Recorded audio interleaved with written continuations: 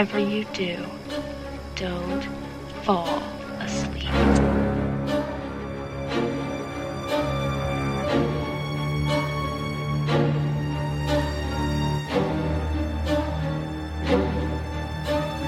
I'm scared to close my eyes.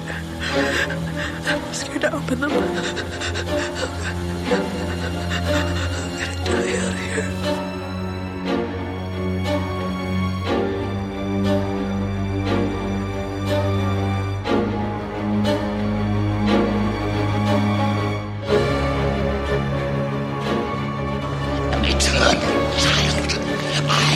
Eater of worlds and of children.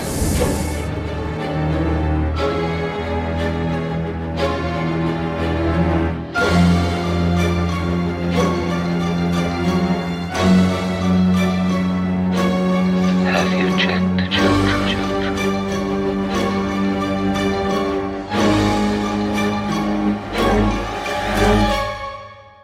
Like, oh my god, it's the 1980s! With the Literary License Podcast retrospective of 80s horror films, with your co-hosts, Joe Radazzo, Vicky Ray, John Wilson, and Keith Shago, keeping everything tubular and rad.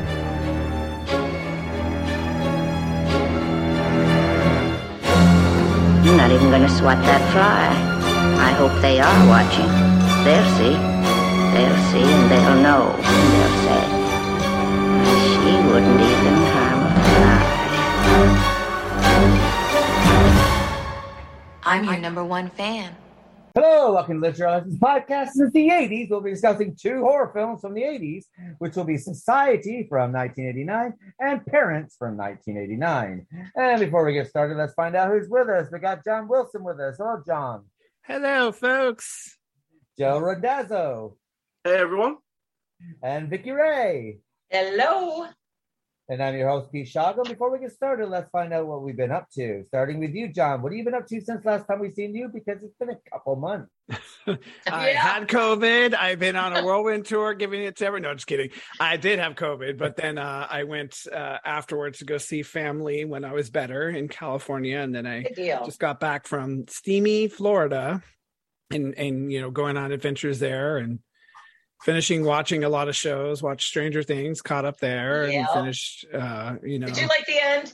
I did. I don't want to talk about it. We're not going to talk about it, but it was great. I liked it. I can't wait for next season. And just been, trying to get back into the swing of things, working like a madman, of course, trying to make the money.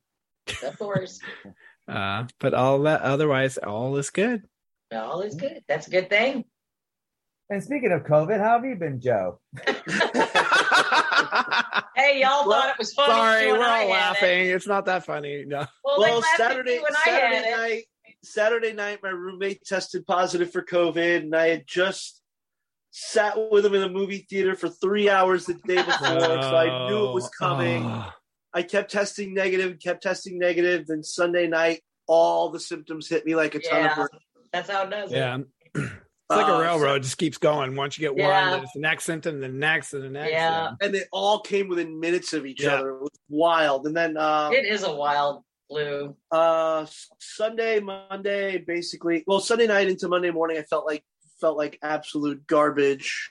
Started feeling a little better on Tuesday, and it's just a cough and a little bit of a few hearing issues from my left ear.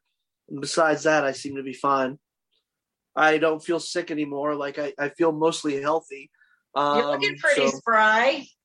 Yeah, for somebody who literally just rolled out of bed to do this. But yeah, I'm just getting lots of rest because that's what I was told basically to do. Just rest up as much as possible. That's really the only way to get over it, is sleep that shit off. Rest and fluids, lots of fluids. Yeah, vitamin D. So I've been drinking a lot of vitamin D fortified orange juice, and a lot more milk than I usually drink, just to kind of get everything up. Zinc and vitamin D are the two things that everyone's like, yeah, you use that. And I don't know, I'm feeling pretty decent. Occasionally I have a little bit of a coughing fit. My throat stopped hurting, so I seem to be okay. Just waiting to test positive again. Negative again, rather. I've been testing positive all week. I'm tired of the positive tests. I know. It's like I was saying when I had it, I was like, think negative. Like, what am I think negative? Like testing negative, not positive. Doesn't it like 5 days now? Isn't that how long you get to stay home? Is 5 days the limit now? I do between 5 and 10 to be safe, just because. I mean, as far as work's concerned with everybody, isn't it like 5 days now? In this country, you're only allowed 5 days off now. I need a negative COVID test to go back to work. Right. So, that's what they do. Well, my daughter works with food and alcohol and stuff, so she's got to have, Yeah, because we're dealing with the public like all day. Yeah, so. That's true. You're serving food and stuff. Yeah. Well, I wouldn't want you coughing all over me. Well, here it's kind of weird because if you're working in a regular industry, you can have up to 2 weeks. If you work in medical, you only get 5 days, which basically means if you're still positive, you get to deal with all the autoimmune patients. Yeah, I know. Oh my God, that's terrible. I don't know. But that's the NHS for you. Yeah. And what about yourself, Vix? What have you been up to? Nothing. I got my little buddy here. We're in Watertown. We're in the big upstate, North Country, New York, Great White North, whatever you want to call it. Nurse at a sunburn, went to Westgate, went to the big Lake Ontario, and then we went. I braved the fair yesterday for the kids. Let me tell you, things have gotten very colorful in our absence. Oh, it was the Watertown Fair. The Jefferson County Fair, yeah. Jefferson County Fair, that's right. Yeah, it's not like it What's used that to be. Like? You know, I've got a child here, but he saw it, and I had to explain a lot of stuff to him yesterday. Do you know what Watertown's like? But think of people coming in that don't even look like they belong here. Let's just put it this way. If I wanted some crack or anything else, I could have had it yesterday. Yeah, the whole pharmacy there, right? I could have. Yeah. I'm telling you. What has happened to our hometown? It's not like it used to be. Speaking of drugs, have you seen my sister? Oh, I have not. I drove by her house and I saw that they had the grill out. And that was all. I was going to toot the horn, stop and talk to him, but it didn't look like nobody was there. So maybe I'll catch her on my way in and out. I'm here another week, so yeah, it's only around the corner. We haven't done much. Not too much TV. Like I said, not since last week. Stranger Things, Netflix kind of stuff. I haven't had a chance since I got here to really watch anything. I had to finish watching the end of Parents today because I fell asleep last night. I hadn't seen it in a long time, so I had to refresh my memory. But other than that, just hanging out with mom and dad. Dad turned 90 this week.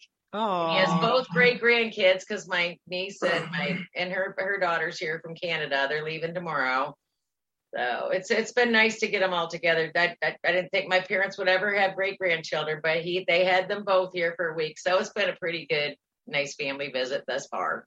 Oh, happy birthday, Peepaw! Happy belated. Peepaw's downstairs, but I'll tell him. What about you, Keith? Well, I watched and finished The Baby, which is an HBO series. I still haven't seen that. Is it Very good? Yeah, excellent. It looks kind of really weird, so I go, oh, well, I watch weird stuff anyway, but do I want to delegate my time to this strange? So, well, it starts off with people dying quite horribly because of this baby. Oh, okay. Is it like It's Alive, but it's a series? No, nothing like that at all. I don't want to give too much away because there's don't. I haven't seen it. Turns. But there's only 8 episodes and they're half hour each. So is it just a one season? Well, for now, it just came out. So, well, does it look like it might have another season? They kind of leave it a little bit open. Yeah, leave it a little bit open.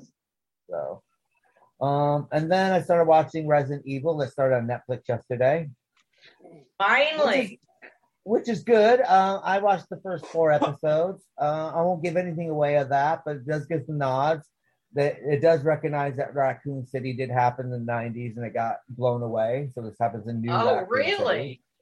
So they do recognize the game, and there's some nice little Easter eggs in the game. The only problem I have is that it's coming from now, and then it jumps 20 years ahead. Yeah. And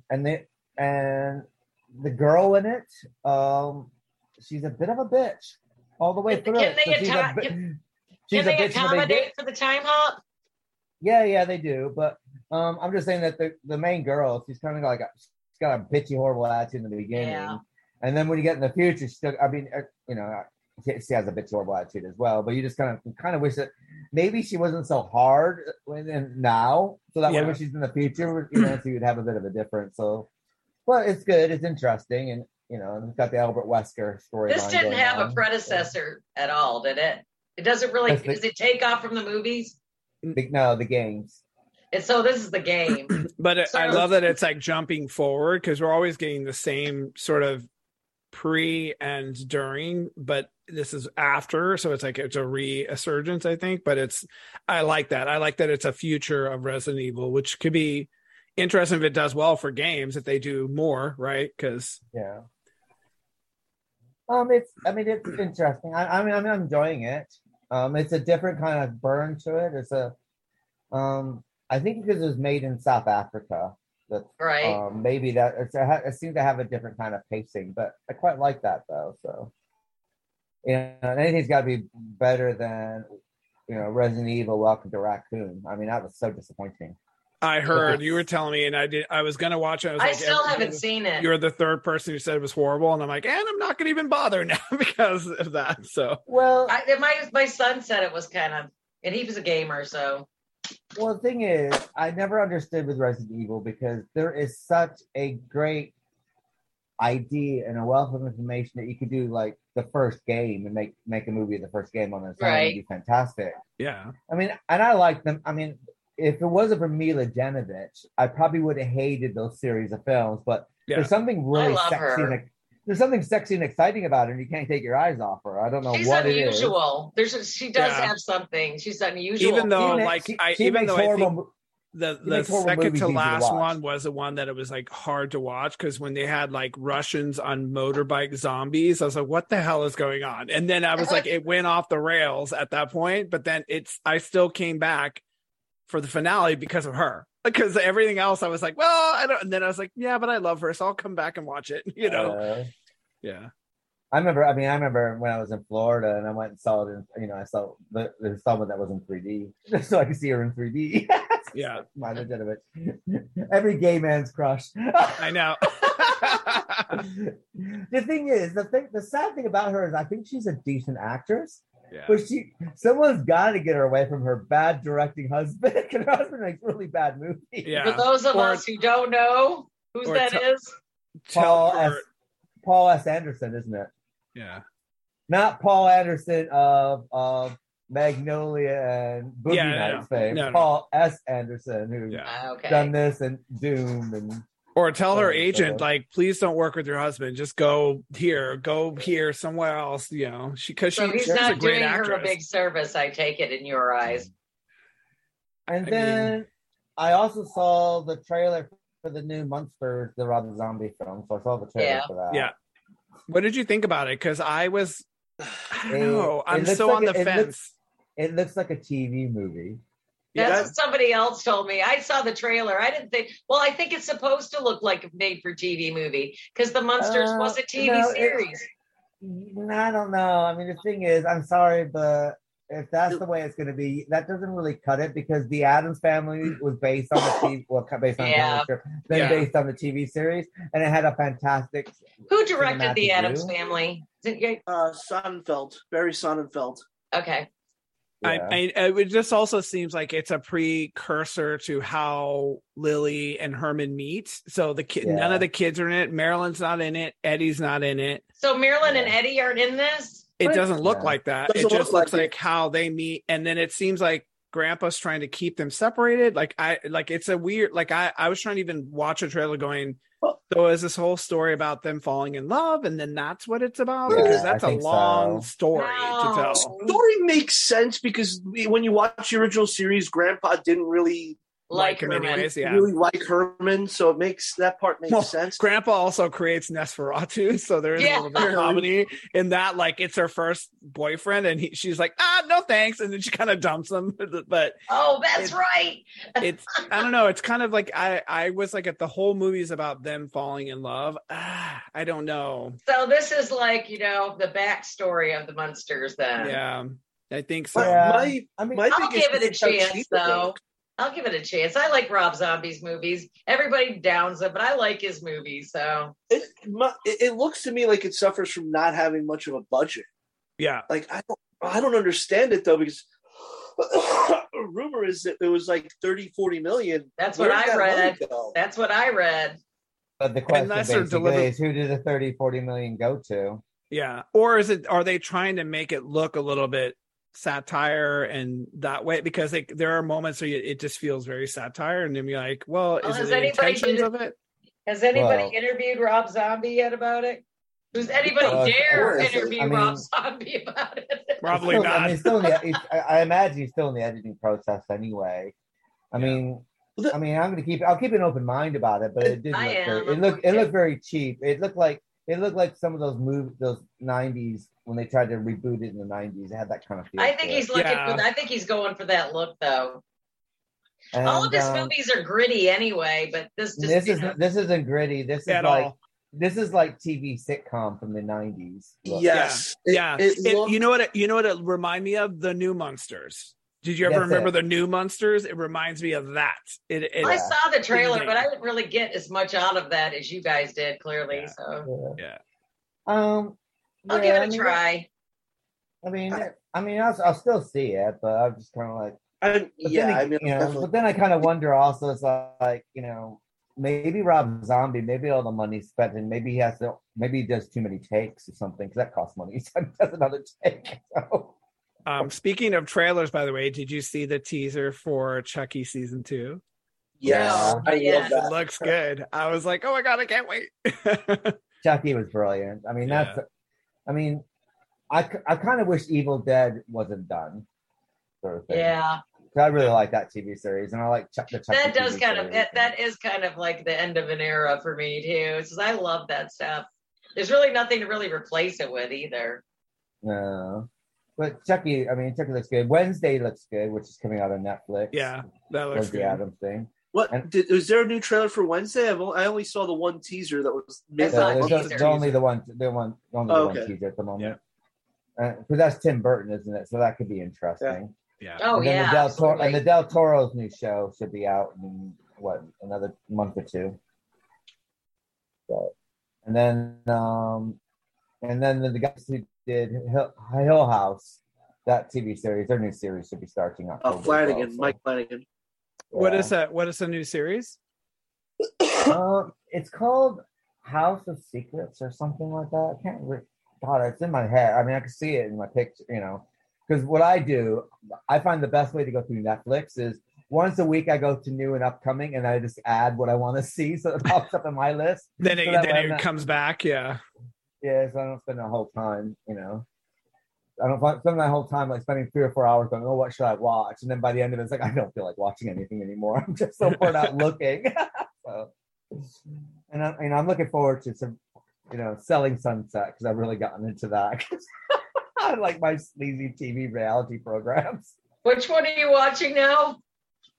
Selling Sunset. I finished that. Love that. And now there's a sequel called Selling OC, which is a bunch of real estate agents. So you kind of got fashion. It's like Real Housewives mixed real estate. I can't. You know what? I'm going to start watching. I saw it. Naked and Afraid kind of cracked me up a little bit, but now they got Naked and Afraid, but it's cold Naked and Afraid. They're to do Naked Afraid in the Arctic with just fur on or some shit like that. Naked and Afraid frigid. Yeah, I can't remember. I just Naked and Afraid in the Arctic or something, but it just looked like I got to watch. I got to give it a whirl. There won't be that many hung men on that show.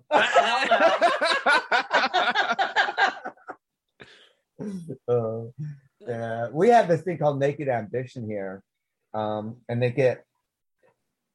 they bring a person out, and there's a presenter, and she's like, okay, and they go, it's a dating program, but then behind these there's these different color boxes, like 5 color boxes, and behind these boxes are naked people, so they bring the thingy up, and so basically you see their crotch. Oh, I saw that, because then they kind of gradually move up, right? Yeah, they kind of move, sort of like the naked window washer on Candid Camera.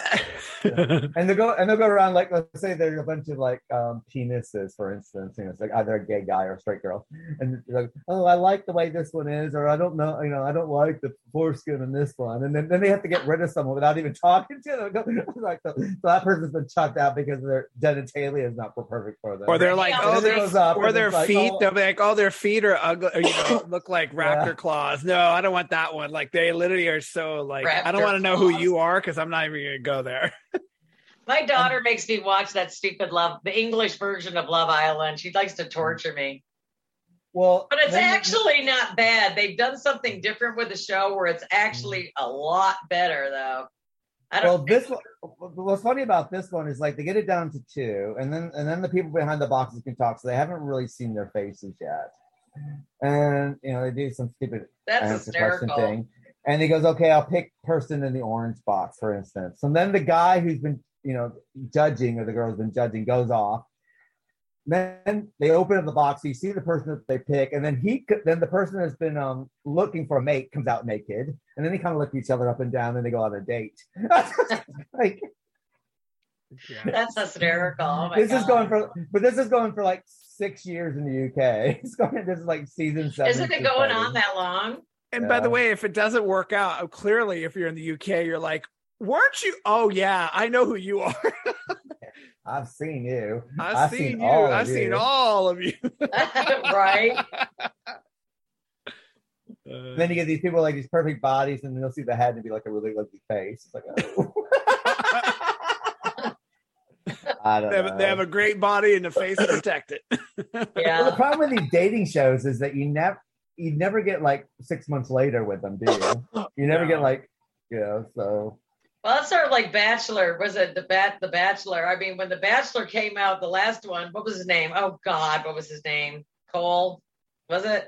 He come out gay because he was a virgin. No one could figure out why he was a virgin and all this other stuff. And then he comes out gay later. Well, I think someone even asked him, and he was like, "No." And then after that, it basically like came out, and then literally there was all these so much. It did because he just all these beautiful.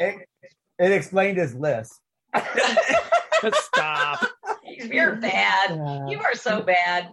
I don't know. I just really don't know. I'm straight, really. It's like, oh my God, it's like you're a stereotype gay boys. You're like, he was really good looking. He didn't have but he had a David Beckham gay voice. I'm sorry, but David Beckham has a gay voice as well. The stereotype. I would have never known he was gay. You never know which side somebody's bread is buttered on by the way they look sometimes. I mean, some people. It's not about the way he looks. I'm just saying that he just had a stereotype gay list that you would see in 1960s. I never noticed. A gay person. I also just feel like it's so bad to go on live TV with that ambiguity, and you're like, hey, you're gonna put all those women through something where you don't know, maybe like.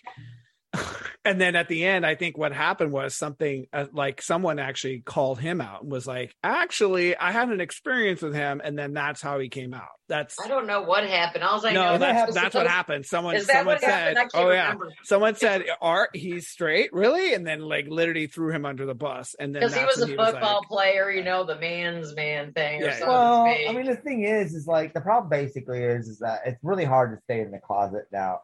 Anyway, because it's like Clay Aiken. Well, who cares anymore? Well, no, I'm saying it's like Clay Aiken. It's like, oh, I'm straight, right? And then gets caught on Grindr. You know what I mean? Yeah. Got on Grindr. It's like, did he really? That's how I get caught. And it's like, and then he's like, and then it's kind of like, And the thing is, with social media, every single app you go into and everything that you're doing there's a track to it anyway. Everyone's tracking you. And I think there's a lot of people who will deliberately bait people to get them into that, and then it's like, oh, now I can blackmail you, or I'm going to sell this to the highest bidder and stuff. So I wouldn't even think it's a big deal, to tell you the truth, but that's just me. Yeah. I don't think it's a big. I mean, I think I find that normally when a celebrity comes out, everyone's like, and.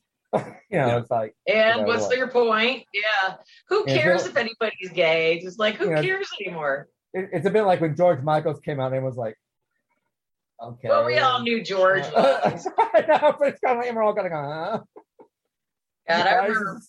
This is a story. So, is what it is. Yeah, I think we're kind of bypassed the whole outing thing anyway. Now. I know. It's like, who even says, I'm going to out you that you're gay? Like, nobody cares anymore. Yeah. Nobody cares. I would hope we're past it. I think it's more the immediate family. I think if someone has that insecurity, if you have a family member that, just as not supportive. I think it's more that you don't really care about what anyone else thinks. It's more, immediate family, unfortunately. Well, another thing is if you're an actor and you get outed, you're guaranteed to be starring in a Ryan Murphy TV project. American Horror Stories. Oh my God, perfect. I love for you. I did see the trailer for the new season of American Horror Stories, and I was like, oh, I love that they keep inventing new crazy stuff. Like the Dollhouse, I was like, oh. It's gonna be anthology though, isn't it? So it's gonna be like each episode's gonna be a different story. Correct. So. Yeah. So each one is a different story. Yeah. But one of them.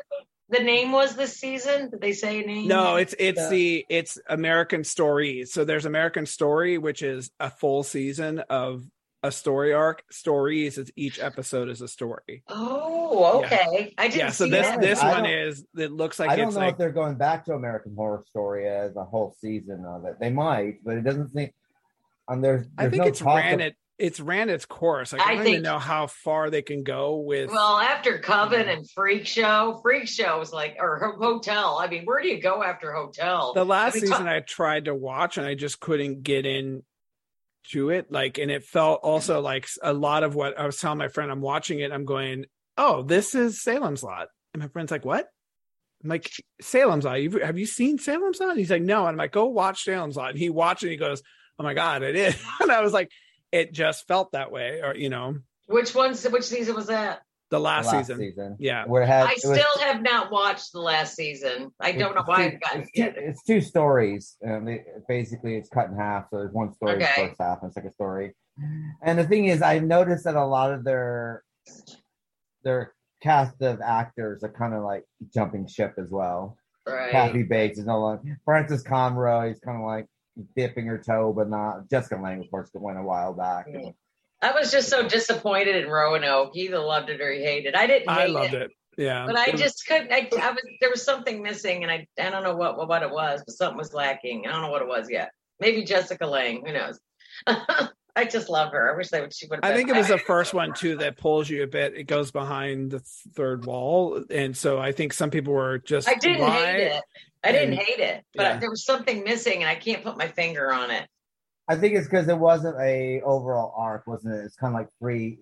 It's like three different sections coming together. Maybe. So they didn't have the whole flow. Because you had like the first part of it. I mean, I like the witchy part, the crazy, and then you had the Blair Witch part of it. I liked the Blair Witch part of it. That was kind of cool. I like that it just like brings them back. Like they almost make it a reality series, which I thought was kind of smart and cool. And I think just the endings. He always has a problem with his endings. Like he just quick fires him and just basically flambés the hell out of him. So the ending doesn't even have a good proper wrap up. It's kind of like, let's just wrap it up. And I feel like that was one that they're like, how do we end it? Wrap it up, like, and do this and do that, and then we're done. Yeah, it's like they oh my God, we're running out of time, sort of thing. It's got that feel. And then there's always episodes. It did seem rushed. But then there's episodes between 7 and 9 that kind of go nowhere. Yeah, exactly. You're kind of stuck them meandering around, and then you have the hillbilly neighbors. It was like a weird, like that. Yeah, the hillbilly the cannibal hillbilly neighbors. It was like the hills have eyes next door. I felt like that should have even been in a separate a season, because that was like, why are they in there? Because the land itself and everything happening on the land was enough, and then you throw that in, and you're like, what? And Yeah, but every single American Horror Story season is like that, where there's this huge dip in between episodes 7 and 9. Always. I loved Hotel and Coven. But even Hotel kind of meandered. There's like, okay, get on with it. Let's get on with Hotel was so that one just got so that one got so risque. Well, probably because Lady Gaga, nothing phases her. She has no filters anyway. I loved it though. Yeah. I loved the serial killer part and all that stuff. I just thought it was great.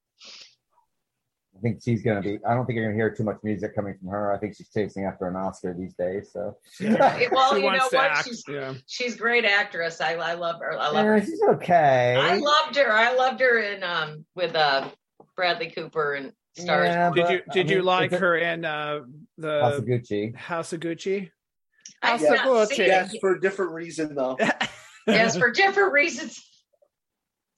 It's so campy. It's so awful. It is. That's what makes it kind of amazing, because it is like ultra campy. Like her just, she did a good job, by the way, I would say, for that movie. Okay. I mean, she's, we'll wait and see what happens if anyone's going to give her a juicy Academy Award winning role. But I mean, she's okay. But I mean, I'm noticing that through Hotel and A Star Is Born and this, she kind of plays the same character in everything. There's always this aloofness in everything, and there's a range of emotions that she kind of can't tap into. Yeah, she can't tap into the vulnerability thing. That's what she lacks. Even in Star Wars, there's nothing vulnerable about her whatsoever. Or you give her. You also have to give her a role that's sort of like a beta like role. She's been given alpha type roles. Like, you need someone who is like a homebody, someone struggling in a small town. Like, if you're gonna get, because she's always plays these bigger, larger than life characters, which is Lady Gaga. Like, it's her big,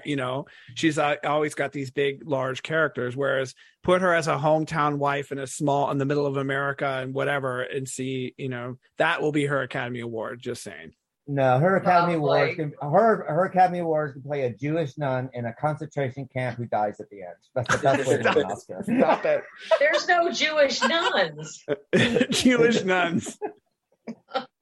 Yeah, a Jewish nun in a concentration camp who has a terminal disease. That's the best way. No, a gay Jewish nun. Yeah. A gay Jewish nun. A gay Jewish nun with a terminal disease who has a black uncle. Who somehow contracted some kind of sexual disease. But have you ever seen the TV show by Richard Gervais with Kate Winslet called Extras? Yes, I love that. Oh my God, that was a long, yeah. But you remember the one with Kate Winslet, and she's like, it's like, oh, what are you doing? And she goes, I'm playing a nun in a concentration camp, and I'm dying of a sexual disease. She goes, it's the best way to win an Oscar. What was that movie that, oh God, what was it? Meg Tilly was in Children of a Lesser God. Was that Meg Tilly? No, that was Merrily March into Death. Meg Tilly was Agnes of God. Agnes of God, okay. And Jane Fonda. Who played the girl? Meg Tilly. It was Meg Tilly, okay. I don't know how I got all my stuff screwed up. That was her big role after Big Chill, wasn't it? Yeah. So, that was an excellent movie. I don't know why that just went through my head, probably because we were talking about nuns. I've seen that for ages, actually. That was a good film at the time. It was a great film.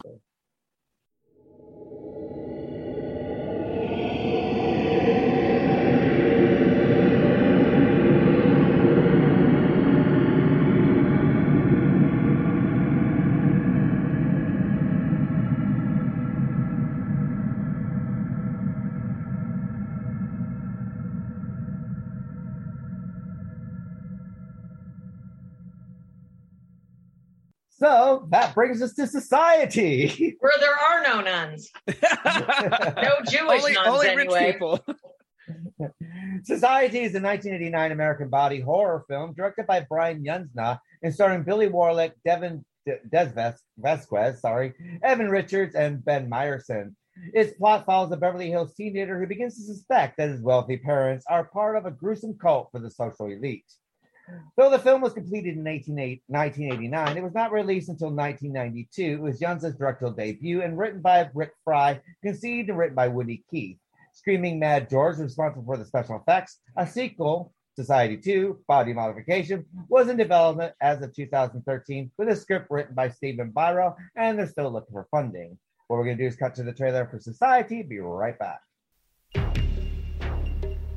Beverly Hills is known as a society of wealth and privilege, but Billy Whitney doesn't seem to be getting his share. He thinks everyone is out to get him, even his friends. You never were one of us. He thinks that he doesn't belong. Hell, they don't even look like me. Why are you guys doing this to me, huh? He believes he's seeing things. Bad things. Beyond reality. Is it just his imagination? I'm not paranoid. All my fears are real. Or has Billy uncovered something terrible? Something unspeakable? Don't go home, Billy. What, you've been living with these people all your life and you didn't know anything about this? If you don't follow the rules, Billy, bad things happen. You know you'll make such a great contribution to society. Who are you? And now Billy. It's showtime, Billy! is fighting for more than just his sanity. He's fighting for his life. The time is coming for Billy to take his place. In society, it's all about fitting in.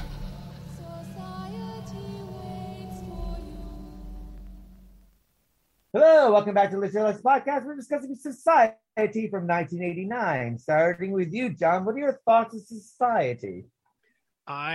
This movie had so many things going on, and at one point I was like, the one theme for both this film and the next we're going to talk about is reality. Like, what is really happening? Because you don't know if he's just really jacked up in his mind, or if you don't know if the paranoia of both of these films makes you question everything that's going on. And I can't believe I've never seen this film, because I was like, I don't know. I know Parents I kind of have seen off and on, like I saw, but like this one, I was like watching it going, I'm waiting for it to kick in. I'm waiting for it to kick in. I'm like, it's not kicking in. And I'm like, okay, I've never seen this.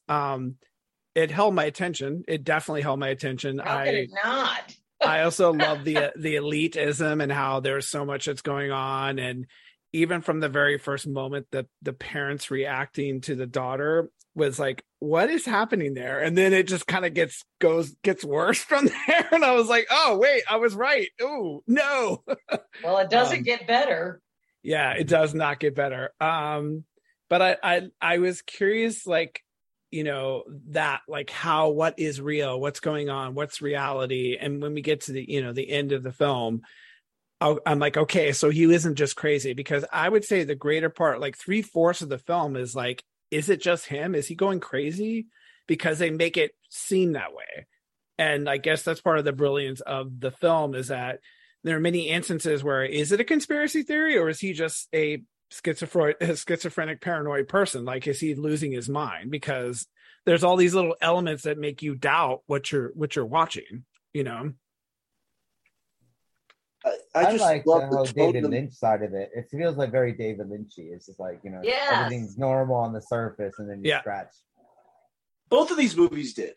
Yeah, that's what I'm saying. It gives you that, like, is people paranoid, right? You know.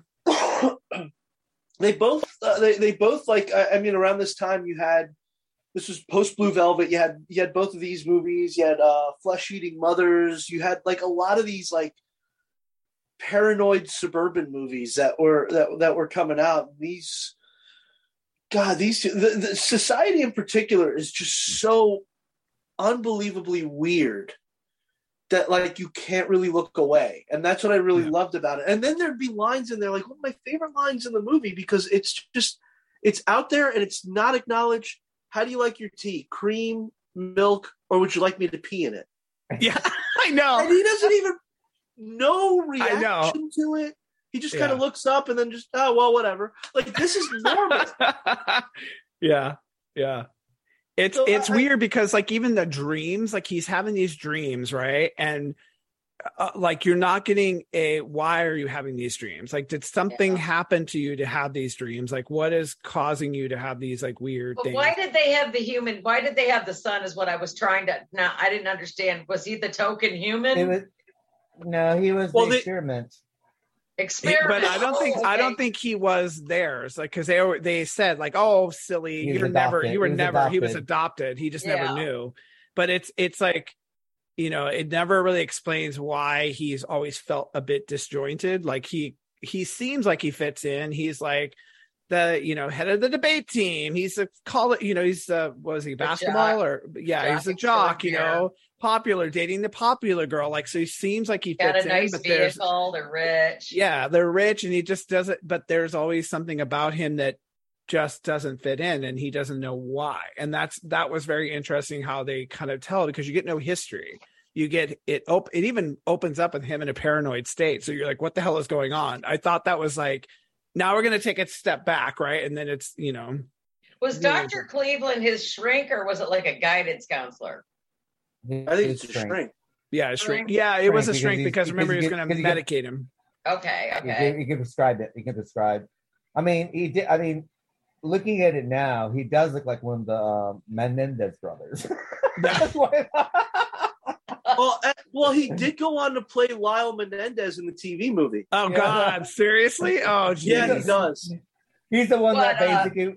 He's the one that basically when they did a flashback, and one of the reasons why he shot his mother because he was walking down and his mom rips off his hair plugs. He's like, ah! Oh my God! Stop. The best part of the TV movie, the Menendez brothers TV movie, is when she rips off his toupee that's been sewn into his scalp. Oh my God! Remember that? Yeah, that's when he runs down the stairs. Apparently, that's one of the reasons why they shot their parents, because they were cruel to them. But I think it's more. I think it had more to do with that. I think the father was going to change his will, probably. But anyway, the other character in this film I thought was interesting was the one's mom. What the hell is her name? Oh my God! I thought that was she Clint was Howard with a wig on there for a minute. Yeah. Because at first I was like, Howard. and I didn't understand her. Like, she was a very sociopathic. Like, she's going around eating people's hair. Hair, wasn't it? The one that ate the hair. That has to do with the simple fact that she's part of society, but apparently when they're doing the body stretching and stuff like this, something's gone a bit wrong with her. Apparently, this is the third time I've seen the movie, and this was the first time that I think I actually grasped, okay, she was part of this at one point, and that's why she's coughing up the hair, like the mayor. Was it the mayor or the governor's coughing up the mole and coughing up the hair during shunting? So I got the feeling that she was part of this at one point, and somehow ostracized, or she just kind of drifted away, you know. Well, but her daughter didn't like what they did either, though. But I also have to think that what you have also is families, don't you? The whole thing's about rich families. Yeah. And I got a feeling that maybe she was ostracized because where's the husband? Maybe they got divorced. And that's what happens when you get like the rich wife and then they get divorced, and then, the husband keeps all the contacts and everything, and then the wife. She accidentally ate him. I mean, that could or something. All I know is that trigger warning, especially when they start using their fists and everything else with the stretching. God. I wasn't expecting that. Because someone's got to give me a warning once in a while. Even that word shunting. It just is such a shunting. It's just like shunting. Okay, they're shunting. I was like, when I think of shunts, I think of water coming out of people's heads. Oh, I was thinking of like the veins. Isn't it a tool they use to hit your vein, to open the vein, to well, they use put it a shunt in to take liquid out of your body. They put a shunt in. Oh. So bad. It was nasty. It was great. It was a decent flick, though. The effects were actually pretty good. A little too realistic at some point. It wasn't bad, and I mean, it had me going ooh. And a couple. You guys know I don't get nothing. The one thing I found was interesting is it wasn't bloody gore, right? It was most of it was just grotesque. It was slimy, disgusting, orgy shunting. Yeah. I mean, the mom and dad, when they're up in the room and he's like, "You did call me a butthead," like that whole scene. Yes. I was like, oh my god. He was talking out his asshole. Yeah. Literally. Yeah, it looked like the actor, it looked like he couldn't keep a straight face on it. It looked how could you? How would you have done it? How would you have been able to do it? Oh my god! But yeah, the effects in this were amazing. I really love them. And it's Screaming Mad George, who did the Nightmare on Elm Street 4. Freddy, Freddy's got all the souls coming out of him. I think that was also his. Yeah, he did the effects for Predator. He did the effects for a lot of these movies. When all the people in the pizza, that's him as well. Yes, yes. That's just disgusting. I love it though. I mean, it's not bad. I thought it was a good movie. I was pleasantly surprised, but it took a while. It was not really a slow burn, but it was like your typical society movie where they think they're better than everybody. Their shit don't stink, and the lesser peasantry. And I also thought it was like weird. Part of the paranoia was all these things he kept getting, and then you find out his friend was doing it, and I was like, why? I don't know if he was trying to become a member of the society, so he was doing like he put the dolls. It's just basically the only reason he's doing that is because he says like he's taking everything very seriously, And he sits there and goes, I just wanted you to lighten up because it's like you're running around paranoid all the time. Oh, not realizing that, because, it's like he's with Carissa. So he takes, he marks the blow up doll's Carissa and then puts it, and then he's like G.I. Joe being shoved in the blow up doll's mouth. Yeah. In the shrunken head. So it was also, wasn't he a little bit kind of jealous? Because he was like, we're friends and you've been ignoring me type of thing too. Wasn't it like that? Yeah. Well, were they said that these people, whatever they were, they've been here before humans were here. But were they like aliens, or were they like the first species? Or I was trying to figure this shit out. My brain. I don't know if they actually gave any other indication as to what they were. Yeah, they didn't say it, because he even said, "Oh, you're aliens." Oh no, we've been here longer. So it was kind of like weird. I don't know. Well, it was really inky though. They're just saying we get lots of pleasure out of our daughter and all this stuff. Yeah. They shunt with their family and everything. It's like it gives it even more icky. Yeah, It's just like I don't want to shunt with my children. All in the family. Literally, all in the family. Really, literally, all up in your grill. Exactly. I mean, basically, the whole film premise is all told you in one simple line. And when he goes, the rich have been sucking off the poor for ever. Yes. Yeah. And that's what the whole movie's about, really. That line, I actually dislike it because I feel like it gives away the message of the movie. Like, what's that? The rich have always been sucking off the poor scum. Oh yeah, that was the very essence of the movie, wasn't it? Yeah, I kind of felt like, you just stated it though. I don't like that you just came out and said it. Well, it was towards the end, kind of, sort of. It was. I actually would have liked that they would have almost been a body snatcher thing, that when they're eating what's his name or consuming him, it would have been interesting if he took his form, like, so he went from being older, right? So his outer is going to age. They have to kind of like consume and be that. Like, that would have been kind of cool that he all of a sudden is with the mole. Oh, look, I have the mole now too, or whatever. And he's gross. That just disgusted me. Yeah. Ugh.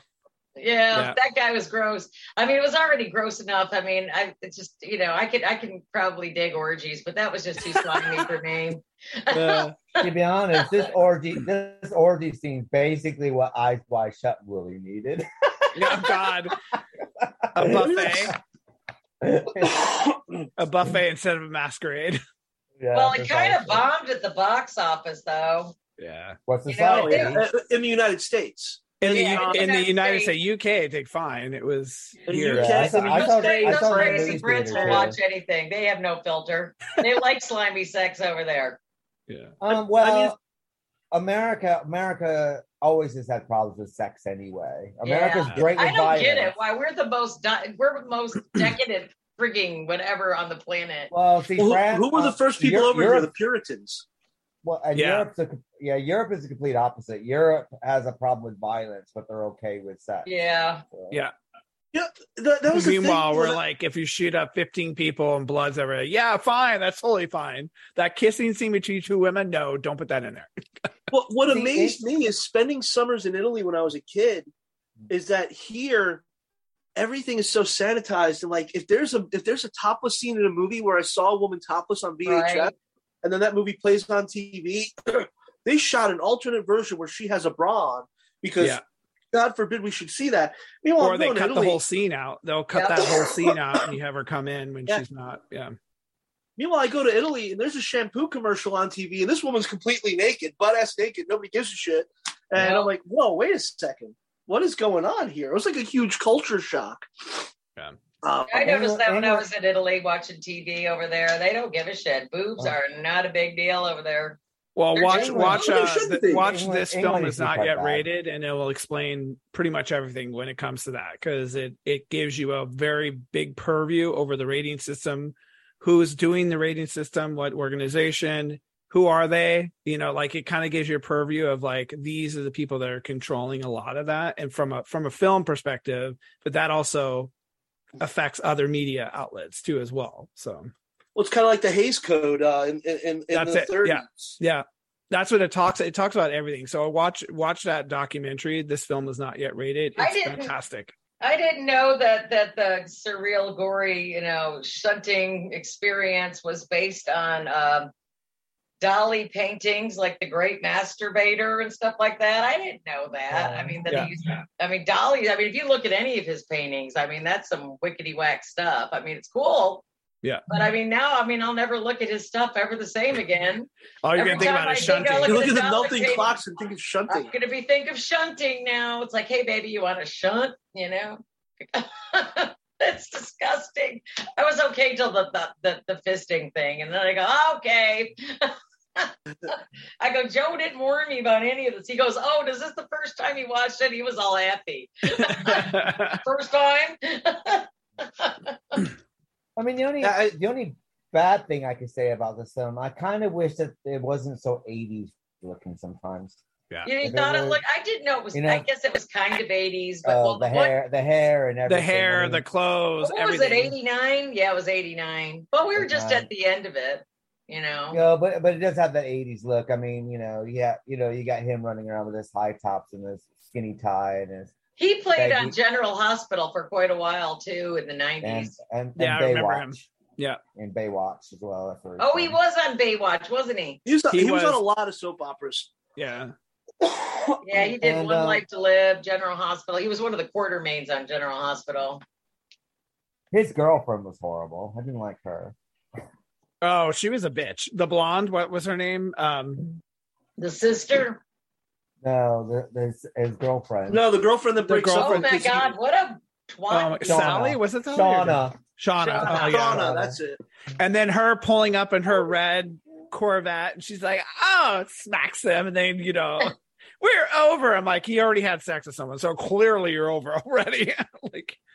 Well, he liked the other, what was her name? He liked the other Clarissa. girl. He liked Clarissa. Mm-hmm. I don't know why she kept reminding me of Phoebe Cates for some reason. She was Phoebe-ish, I guess, maybe. I guess, yeah. She might be more of Jamie Getz. Oh, yeah. But one of them, she was she had a look to her, that's for sure.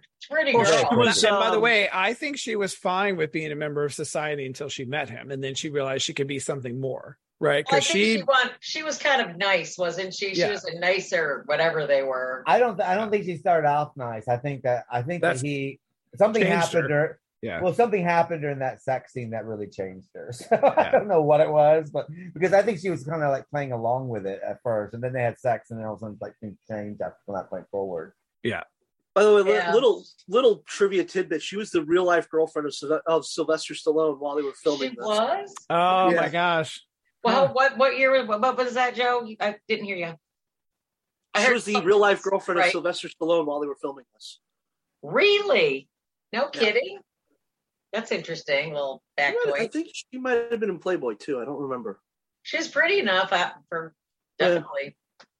The thing that interests me most about Society, though, is I kind of really feel the Billy character because, like, I grew up in like this, middle class neighborhood in Brooklyn, and now I'm living in one of the richest suburbs in the country.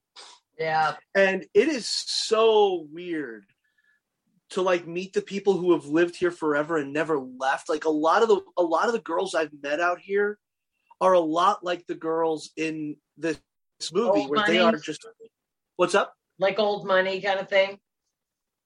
Yeah, it's like they've never understood the idea of not having money. It really is like a complete culture shock to where like sometimes I'll just be like talking to somebody out here and they have been so inundated with money their entire life that they don't like understand the concept that like you might have been poor at one point or you might not have the means for something. Like there were two girls where I worked and one of them was from a less well-off area and she was working a lot of hours and she said, yeah, well, I need a car. I need to get a car. And one of the other girls just turns to her and goes, why don't you just have your parents buy you one? Yeah. So that's like the level of like, they don't understand. It's a level of like, it's a level of like privilege that people like, there's sometimes I get that way too, where I'm like, oh wait, because you don't understand what it ever was like to be poor. So you can't ever really understand like the ask of when you're asked to do something, you're kind of like, I can't believe you're asking me that. And then I'm like, oh, wait, yeah, because you have been so privileged that you never would have ever not had that, right? Like you've always just sort of had that given, or, and then it's just now the expectation of it. Yeah. Yeah. Like it's weird. Like when I say I can't go somewhere right now because I'm broke, that literally means I don't have, like, I'm looking at my finances, and for me to do this would mean that I can't pay this bill. Yeah. And they don't it's like they don't grasp that. They're like, no, just put it on your credit card. You have like your credit, right? You could just like, no, you don't understand. I have no money. Yeah, I had a friend in college. I used to have to balance his checkbook. I'm broke means I can't do this. Like I do not have the money for it. It doesn't mean, oh well, I only have $10,000 this month. Yeah, like I had friends like that in college. I was like, I worked through school when I was there, but I mean, I went to a private college, and there was a lot of people there. And I had this one friend, his grandfather invented corrugated boxes back in the day, and they were just rich. And I used to help him balance his checkbook because he didn't know how to fucking do it. And it's just like, these people are amazing. But there's also they're good people, though. They're good folks. But there's also a huge disconnect between old money and new money. Yeah. Yes. Because old money don't talk about it and stuff like this. And old money, they tend to be very aloof about things, but they never discuss anything to do with money whatsoever. Even if they're new money, and because they tend to splash it because they need to show it because they're new. It's like, look what I just got. Look what I just had. Look, yeah. And they're the ones that have a hard concept of understanding. Their children have a hard concept of it because their parents buy them everything they want. If you're old money, it's all about your breeding and how you're acting. If you're new money, it's like, I need to show this. So that's why there's a weird disconnect. But it's about ways of talking about how to preserve the money, how to make more money, right? Old money, to me, it feels like that, versus new money is, I don't talk about that, but I'll talk about what I bought. Oh, I just bought this new car. I bought this. Oh my God, I'm going to go here. I'm going to do that. Like, it's all how you spend your money instead of how you save your money, right? And how you invest.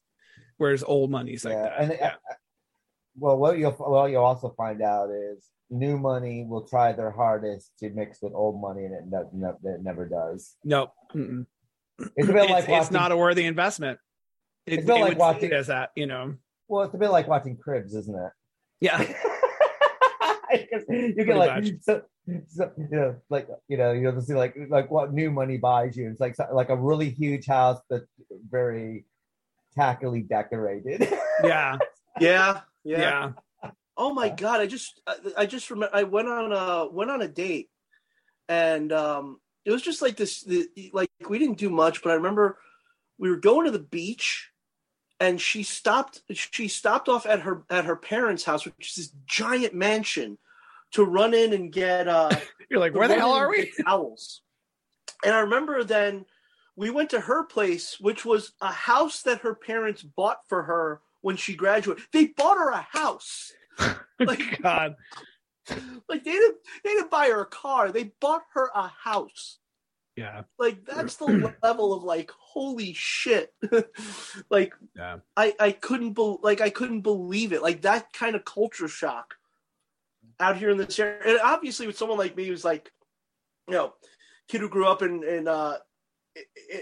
Brooklyn and family of a laborer, I'm slumming it to her, This is like, I'm dating this guy who's like, this low class guy, but I'm like, wow, I couldn't believe the stuff that I would see here, kind of like the crossover, like that's old. She came from old money. That was amazing to me. I laugh because I think in this movie too, every time I saw his Jeep, I thought of, slumming Marty McFly versus, Marty McFly's future. He's like balling Marty McFly and he gets his truck. And I kept thinking of him because I was like, his every time he got in his Jeep, he had even a custom plate hoops. And I was like, okay. He's like, you got money when you have a custom plate back in the 80s. I'm just saying. About old money is that they very rarely raise their kids anyway. Old money sends their kids to boarding school, don't they? Yeah, true. Yeah, and teach them how to behave. Yeah. They come home on holidays and then they go back. I kind of got Billy Warlock. Kind of like the whole time I kept seeing like Emilio Estevez and Charlie Sheen in him. Like I kept seeing like that that look that was huge in the 80s, where like you wanted one of the Sheen kids.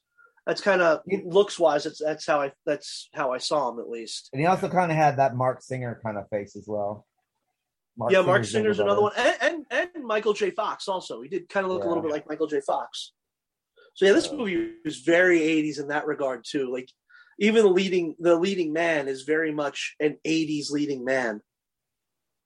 Yeah, very much. I think everybody does a really good job, but it's kind of a mixed match of different, because you got, you know, Billy Warlock doing his acting, and he does a very good job. But then you got the adults acting in like really like these kind of camp cult movie acting situation. You know, like the father's like they couldn't get Carbon Bernstein, so they got him instead. They got a carbon copy, basically. They're trying they got carbon copies of other people that we've known like in like 80s cult films. I mean, I've never seen most of these actors ever a lot, you know, before or after this. But there was that kind of, there's just the way they delivered their lines, like with the snails or whatever. The parents had like the whole different way of acting than everyone else in the movie. And I also, it was kind of weird, like when they kind of catch him at the end and they're like, haha, and the game has been afoot, you know, and they're all like, you know, what was weird was like, why were they getting him to a point where he was so like paranoid and delusional to get him to be like that? Was it just because at any point they could have taken him and did this to him? Even the other guy, what's his name? Blanchard, they could have got him at any point. So it was kind of weird that at the end that this is like, oh, the charade is up. Haha, it's been a whole game. Like I was wanting for them to be like, we had to get you to a point of hysteria because it builds the chemicals we need to consume you, right? Or whatever. I was like, or it could also be like, we could explain your disappearance then if you're acting like a paranoid shithead for like the last 3 weeks. Oh, that's true. Like, yeah, he flipped his lid and disappeared. Yeah, but I feel like they had enough people because even they had the police officers in bed with them, so they could have very easily made things disappear. You know, like which is again society, right? Weren't like them though, were they? Weren't they? Regular? Yeah, no, the police were with them because remember the police were the ones who had him, and they're like they were in on it, which also kind of talks about society too, like. When rich people do things bad, rich people do things bad, your kids like drinking and driving, the police can make it disappear, right? Like, oh, you know, it does for the rich folks. It does for the rich folks. That's what I'm saying, though. It kind of alludes to that too. Like they're able to make things disappear or change. You know, you have a doctor, you have a judge, you have the police officers. All of them are part of that society. You know? We have an internship for you in Washington in the fall. Yeah. So even it goes even deeper than that. Yeah. So I also think that, you know, with Billy also, I think it was an experiment to see if he could become one of them by living with them. That's what the whole thing is. And then I think when they realize that obviously this is not going to happen because they're going to a shrink, and of course the shrink's part of it was in on it. And they do realize that basically no matter what he does, they give him they're giving him the lifestyle, they give him the money, they give him the house, they give him the family. But there's no way that he's ever going to fit in because he's still going to be an outsider. So I think that from that point forward, it's like, well, we're going to have to go to the other extreme because he's not going to fit in. This is an experiment that failed. Oh, well, it's like you said, it's new money and old money. The old money is like, well, yeah, it's not going to work. And then Blanchard, I think Blanchard is, I'm sure that, I mean, another thing, it seems to all be centered around through. I don't think they shunt every single day or anything like that. It seems to happen like a festival, like a Christmas or some kind of holiday, that they have a yearly shunting festival after the coming out. And so they had to make sure everything wasn't. That's the reason why, like Blanchard, like she's dating Blanchard, but she breaks up with Blanchard before her coming out. So obviously this is all part of the process that, you know, there must be other girls and other families there. Well, and I'm wondering if that was actually his sister. I'm wondering if she was, and she said yes, like right, like they inducted her, and she was like, "Oh yeah, I totally want to," and so she became a part of the family because I'm wondering she was adopted too. No, I think she's biological. Yeah, I got the feeling she was biologically part of it. Because she can move her body and twist her body and stuff like this, and you have to be born into this. You can't be. You can't be brought in from the outside. Well, but then how would he then? Because if they're trying to bring him in, how would he be willingly become that? That's why I guess part of it is like, you know. Well, he's a human, right? He's not even them. Well, that's what I'm saying. Like, I don't know if because like Keith was saying, it does make sense they wanted to try to transform him or bring him on, or is it just to convince him to be consumed willingly, right? To be. I think it's a bit like more like the simple fact that, you know, I think it's more instead of like, you know, the physiology side of it. I think it's more done more on a cultural side of it. You know, like, you know, would he be able to fit in like going to the opera? Would he be able to fit in doing this and all the other stuff that pertains to old money and society and itself? And he didn't quite fit into that. I mean, his girlfriend, she's popular and she's from New Money or whatever like that, but he doesn't go out with any girls from the classy girls, does he? He's gone out with the trampy New Money girl, and his friends are poor. He's not going out with the elite, is he? He's hanging out with the other crowd, riffraff. So basically, it's like when you look at him, even on a cultural level, then basically that's probably when they realize, actually, he's never going to be part of us. And it's like, you know, when you're raising your child and you're hoping for this and you're getting this, it's probably. Where I think she's biological anyway, because just the way that they treat her, and they treat her like she's one of them. The people that she hangs around with are all that, you know, everything. Yeah. Sort of things. And I think that, and there's nothing about her being in an experiment that's gone right. It's all about him being an experiment that's gone wrong. Yeah. And they've always been grooming her too, because I remember the tapes of them telling her about what her ceremony is going to be like, and she was even then like, oh, "Okay, so I'm going to do this, right, and I'm going to do that." Like, so they've kind of been. And then the copulation. And then the copulation. Then do I get to copulate with Daddy? Ugh. Do I get to do it with girls too? Like, oh yeah, whoever you want. Mommy, you too? Yay.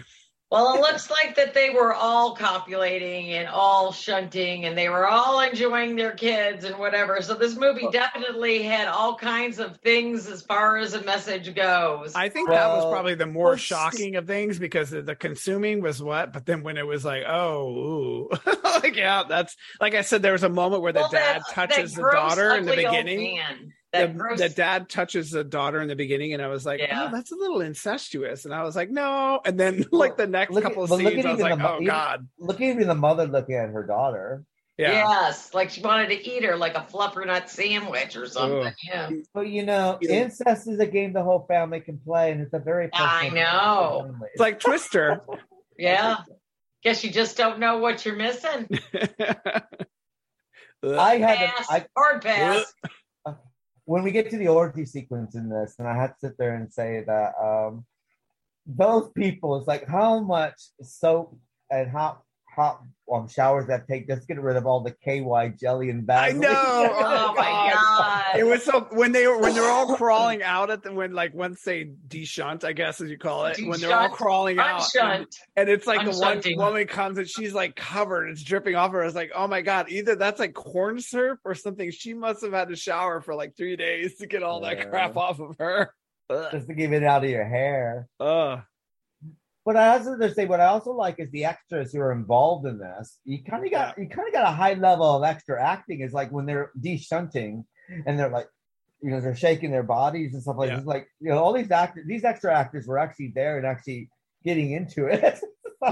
They looked like they were having. I bet you it was kind of a fun scene to make, though. I mean, they knew it was. You know, it's for movie, but I mean, it was all slimy and shit. I mean, they probably had quite a few outtakes. I mean, I bet the outtakes in some of these movies we watch are just. I think if anything, they're probably laughing hysterically. Exactly. You know? I mean, I would be. Oh my God. I mean, just the word shunting. I mean, just that sounds wrong on so many levels. But I loved it, though. I thought it was pretty gross. I wasn't expecting any of that. Like I said, I don't know how this one got by me. Every once in a while, there's these movies that just, you know, it's like, I've never seen this before. How did I miss this? Interestingly enough, this film has 2 comic book sequels. Oh, I thought they were working on a sequel. No, they are. 2013. I don't know. That looks like that's gonna be. Did it ever get made? No. No. Okay. But there are 2 comic book sequels. One called Society, which that's the official sequel from 2002, and then it returned with Society Party Animal. Huh. Yeah, and there is also a show called The Society, but it's not the same thing. It's a different show on Netflix. It'd be great if it was related to this, but I know that's what I thought when I first watched this. I was like, "Oh my god, is that what that series is about?" And then I went, and I was like, "No, it's more of like a soap opera, backstabby society, like that type of thing." Right. Well, the other thing that none of us have really touched on this is the idea. Like, we've always had these ideas that like the rich people have like these huge orgies and stuff like that, and there's always been stories that there was incest among the rich and things like that. So this kind of brings all that in, all those. Well, it kind of looks like they do these days. There's all kinds of shit coming out these days about what really goes on. Old money's very incestuous anyway. Yeah. Your royal family are incest. Basically. Because you can only marry, cousins. Other religions. Other rich royalty. People. And after a while, it's like you become incest. That's the reason why a lot of royal blood in Europe have genetic disease. That's why they're all bad shit, some of them. Well, even here in the South, a lot of the Southern families, to keep it close, you either married your cousin or you married your neighbors, right? That was your distance right there. You didn't marry abroad, it was. I mean, the only society that probably doesn't have a bit of incest in it anyway would probably be India. Or in India, what they do is you can marry this village. So basically it's like, let's say you have 3 kids. One son can marry this village. The other daughter has to marry from this village and that village. And then their kids can't marry from any of these 4 villages. They have to go even further out. Yeah. And they keep track of all that. Yeah. Sort of thing. Well, sort of like the Wilkses on Gone with the Wind. They only marry their cousins. Melanie Wilkes. A lot of Native American, it keeps the money family, doesn't it? A lot of Native American families, did that too, because I have a friend who would talk about like tribes, right? You can marry from this tribe and you can't marry from this tribe. Like, so they kind of pass that down. My niece is Mohawk. I'm going to have to ask her when I get out of here. My father's tribe was like that, basically. Yeah. The Seneca can marry the Mohicans, but the Mohicans couldn't marry other Mohicans. They could marry the... Well, I was talking to Blackfoot I was talking to my niece last night about it, and she says that most of the Mohawks she's half Mohawk, and she says a lot of it's kind of dying out now. They're trying so hard to keep it back together, but it has been kind of, what's the word? The genetics has been corrupted, so to speak. And it's not. Well, the Mohican. The thing is, Mohicans are all part of the Iroquois tribes, and that's the five Indian tribal. Which is Seneca, Mohawks, Senecas, Hurons, Onondaga, Anitas, Hurons. Cayugas. Yeah. And what happened is that once that federation kind of crumbled a little bit, then it kind of went a bit, because what they wanted, because at that point they weren't allowed to own land or anything like that. Canada, they were killing them up until 1968, but that's another story altogether. Yeah. But in America, they were on reservations, and the thing is they wanted their Indian children to marry better to get out of that, so they were encouraged to blend in with society to be able to, sort of thing. So so the old ways, like my grandfather knows about the old ways, but he didn't really teach my father the old ways. My father had bits and stories because he found it would be more beneficial for my dad to be incorporated into the society of Sackett Harbor or into the American way, I suppose. Yeah, the ruralness of it all. Because even my great grandmother was one of the last of her tribe. She was Blackfoot, and she basically met someone after most of her people were like slaughtered. She met someone, and he was a farmer, and they, he wanted a wife, and she had something to give, and she ended up having, having kids with them, and that's how that story went. Well, my grandfather basically is that when they were children in Canada, they were born in Canada, they had to smuggle the children into America because Canadians were killing the Indian children up until 1968. It was part of the law. Wow. So, and they would smuggle them in, and then when they got older, they would move back. sometimes, and that's why my father was born back in Canada, in London, Ontario, and then moved over here. He didn't want his children to go through the same thing he did. Right. So, that was a different society. A little bit. Yes, something more to turn our back. It's like, oh. Yeah. And because of that, I am traumatized today. No, I'm not. I will never go back to Canada. No. I'm going down there and tear down some of their statues. They're not going to let you back in.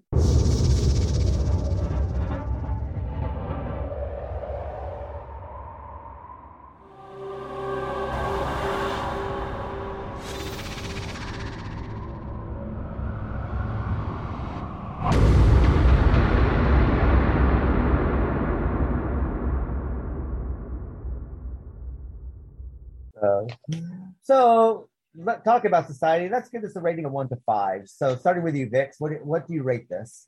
I gave it a 5 for shock value. I loved it. Wasn't expecting. I like pleasant surprises. It was kind of a little slow in the beginning, and I thought it was going to be your typical, high school, murder burger kind of thing going on in the 80s. But I liked it. I mean, I'd never seen it before, so I was really, I enjoyed it quite a bit. I thought I laughed a lot. I mean, I kind of cringed. I mean, I'll give anything a 5 if it can make me cringe. So, definitely gets 5. What about yourself, John? I'm going to give it 4 shuntings. 4 shuntings. Oh, yeah. There we go. It was definitely a movie that held my attention. Yes. I have a bit of I'm not a good gore factor person. I'm just not. I love suspense and thrill and all that, but I'm not gonna lie, I kind of got a little stomach queasy when it comes to those scenes, and I was like, "What?" It's a 5. I trooped through it, but I definitely I liked the movie. It was really good. What about yourself, Joe? 4.5, because the hotter and wetter it gets, the more you can do. That was another great line. What was that? Which line? The hotter and wetter it gets, the more you can do. Yeah. The writing was great. I'm not going to lie about that. The writing was really good. The only thing that, like Vicky said, the only issue I had with it is that it was kind of slow moving at times. But it's so weird. It's so strange. It's so out there. And it's so open about how weird it is, that I enjoy it every single time I see it. And this is like my third or fourth time seeing it at this point. And I really enjoy it every single time because it just has this mood that just holds my attention, even though I know what's coming. Well, of course, Siskel and Ebert said that all the jokes fell flat, but I've never agreed with those two guys anyway. I like that. And at the end of the day, all this shit is subjective. It really doesn't matter. You like it, you don't like it, it doesn't matter. Yeah. Exactly. People who are predisposed to liking movies that are more offbeat and strange will probably like this more. Than people who are just used to mainstream movies. Right. Because this is so far outside of anything that you were going to see a major studio make at this point. Like it was going to be. It was going to be something strange. I'm shocked that they didn't. I shouldn't be shocked that they didn't see any value in it, because there are times where I completely don't get what Siskel and Ebert liked and whatever. But yeah, just this atmosphere in this movie, just the strangeness. It permeates through the whole thing. I feel like you can't look away, and I love that about this movie. For me, Society, I'm going to get 5 stars. I saw this at the movie theaters. I bought it with video when it first came out on video. Right. I have a copy of it on DVD. I have the Blu-ray on Arrow, so yeah. And I do, when people come over and they're watching it, I do make them watch this, and they're always like, they really do enjoy it. And I like watching their look on it because they don't know what to expect. And it's a movie that it basically gives you not what you're expecting. No matter, it's like you can come in cold but still enjoy it. But then at the end of it, okay, you might be a bit queasy at the shunting, but at the same time, you find yourself laughing. So I'm going to give this 5 butt faces. 5 what? Butt faces. He's making an ass out of himself. That really was rather disgusting, I have to admit, a talking anus. But it was so worth it.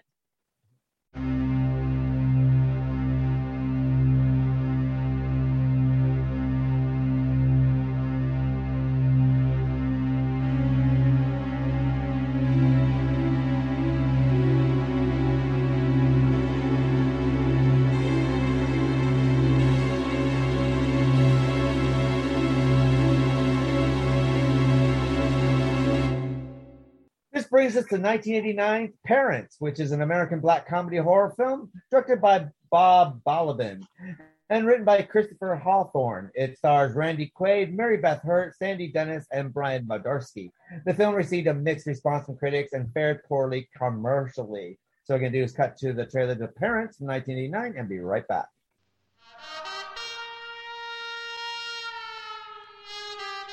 Coming soon. Randy Quaid, Mary Beth Hurt, Sandy Dennis, and director Bob Balaban bring you a fresh look at family life. Hi. The Laemmle family is moving up in the world. Rise and shine.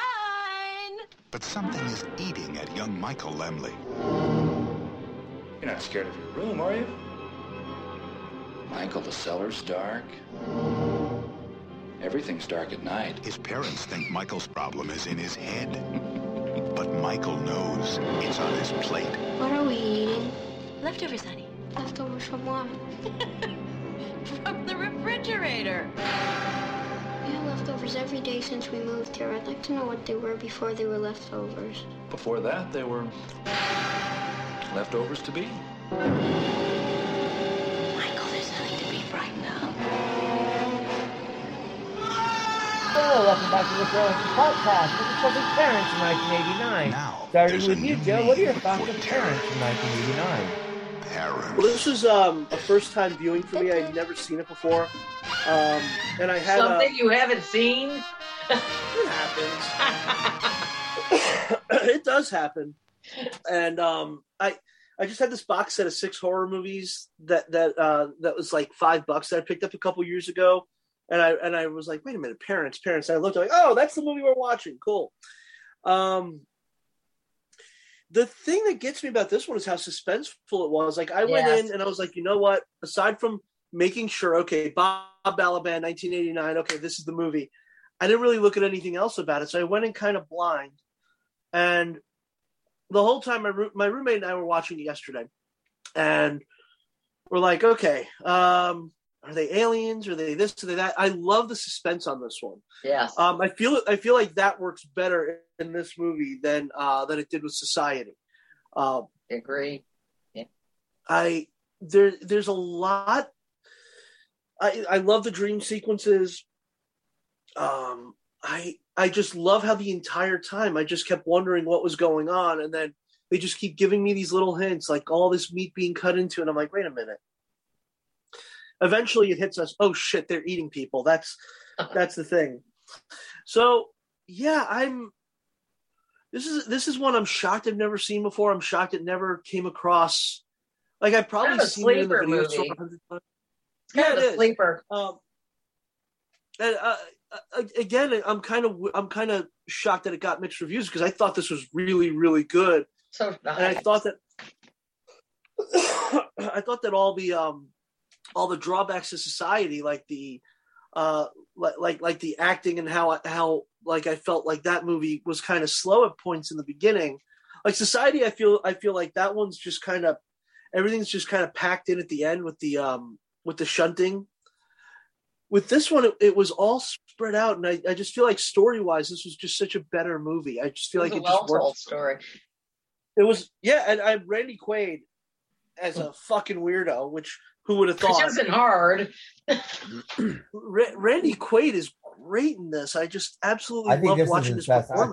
I think this is his best role. I don't know. I think National Lampoons was one of his best. I thought this was one of his best. I kept seeing him in that role, and I was like, okay, different dad. That was a whole different Trailer Park dad.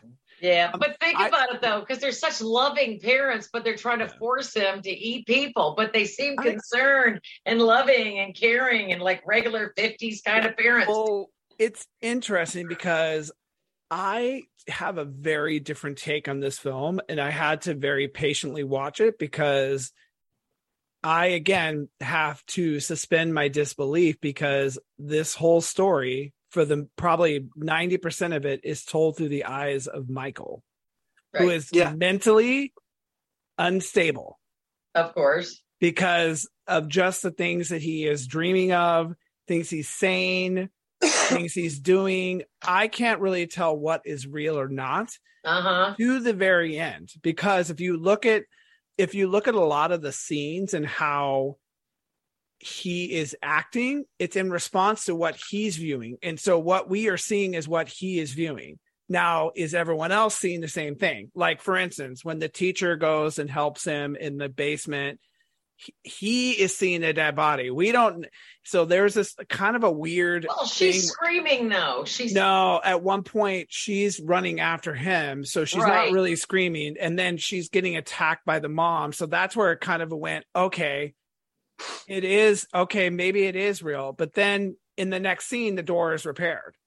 So I was like, what is going on? Because I still had a really hard time figuring out if this was real, right? Because even them eating the body parts, you don't know if that was really what was happening. Well, they did eat a lot of organ meats, didn't you think? They did, but he worked at this place, and so it alludes to that. But I always, just in my mind, it was always from the perception of Michael. So I had a hard time believing that's what it was. So you think that Michael probably dreamed all this up, and he kind of put that into the audience and projected that to us? I think that even the way it ends, where he gets a meat sandwich on his nightstand, I will never eat another roast beef sandwich. Maybe he is schizophrenic and vegan, and he is he has a very overt reaction to meat, right? That he manifests it in different ways, because there was just moments like his parents could have been having sex in the living room, right? Right.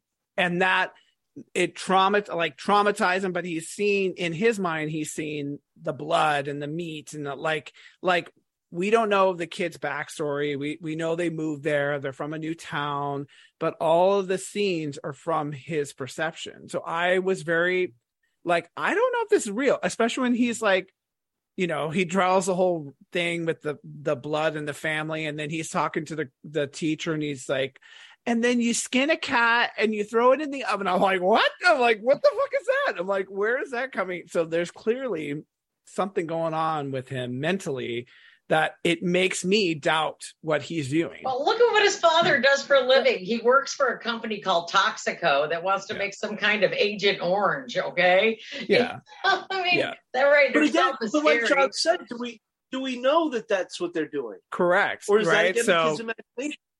Yeah. I just think it's hard to view it, and in a way, if you go back to watch a movie again, watch it from the perception of him and see if you see what I see. Because every time there was a scene, I would be like, wait, that's from him though. That's but he was not just always having bad dreams. They acknowledged that he had bad dreams. So you're thinking, okay, but I mean, how do you explain the end? Do you still think that was him because people died? I think that it could have been dad that just had it with him. The only people who died were his parents. Yeah. Right. Yeah. Now you got to remember. I mean, I think that you have to look at this as an allegory as well. When does the movie take place? It takes place in the 50s. Right. What was the 50s about? Conformity. Yeah. Yeah. Yeah. Conforming. Yeah. To the 50 standards. And then you have his friend who's not, basically going to be like, it's going to be a love child later on. Like in the 60s. He's going to be hanging out in, San Francisco and probably joining Manson family, when she becomes in her early 20s. But it's all about conformity. And then what do you do with a son that doesn't fit in the conformity of the 50s sort of thing? Yeah. And that's eat your meat, right? Eat your meat. They even make fun of him. Our little vegetarian son. Yeah. Yeah. And you also have, he doesn't even fit in his class. Yeah. He doesn't really fit in anywhere. Yeah. And I think the social worker pretty much says it all. You know, she goes, he's sociopathic. He's a manic depressive sociopathic. Well, and she remember she even says, I don't know where to put him. Like, I don't know what box to check because I don't know how to treat him because he's so all over the place. So I just kind of suspended my disbelief because at the end, even when I saw the door, even when I saw the mom making the dinner and the door was fixed, I was like, how did the fucking door get fixed? And then I was like, wait, was that in his head then? What? Because remember the sausage wraps around him and she opens the door and he's not like, so there's a lot of like, all this is in his head going on. Right. You know, this could be a vegan nightmare. Or take it this way, or maybe it's the birth of a serial killer. Yeah, it could be. And the father, I think what's interesting is he's more attached to the mother, and he just never lets the father in. And at the end, when he reacts, he probably was trying to get him to eat, and the son stabbed him. Well, what the fuck are you gonna do? You're gonna pick your kid up. You're coming with me, and the mom. No, the mom were probably afraid that he was because he says, "Oh, we can just have another one." What the hell does that say? Yeah. We can have another one. As a mother, would you let your husband kill your kid? No. You're gonna I don't know what I would think though if one of my children, even if my ex-husband deserved it, being stabbed in the shoulder. But I mean, what do you do when something like that happens? But a mother is always going to choose her son over her husband. It's natural. Try to restrain the kid and try to get help is what you try to do. Yeah. 911, something. They didn't have 911 back then. But that was the interesting thing about the movie to me is what John said. Remember in the 50s But another thing in the 50s, you also have to remember that it's fitting in with society. It was all about fitting in with society. So, and it's like, you don't send your kids to a psychiatrist. Yeah. No. Yeah. That was a thing in the 80s and 90s, which we kind of growing with now. Before that, that's like, your child's in the loony bin. Your child's gone to the nut doctor. I mean, this is the sensibilities back in the 50s. Yeah. And that's what I think. But the father killed the mother, though, or you can't say all of this was projection because there was violence. Well, there was violence, but the violence was started by the son, right? And basically, and the father, when he kills the mother anyway, it wasn't through self-defense. It's kind of like almost an accidental killing anyway. Yeah, I think that was too, because I don't think he intentionally did it. I think she was holding a knife and we hugged her and stabbed into her, Yeah, and the look on his face and the loss on his face is like, oh my God, what have I done? It wasn't like, I got you, bitch. It wasn't that. It wasn't that kind of link to the whole thing.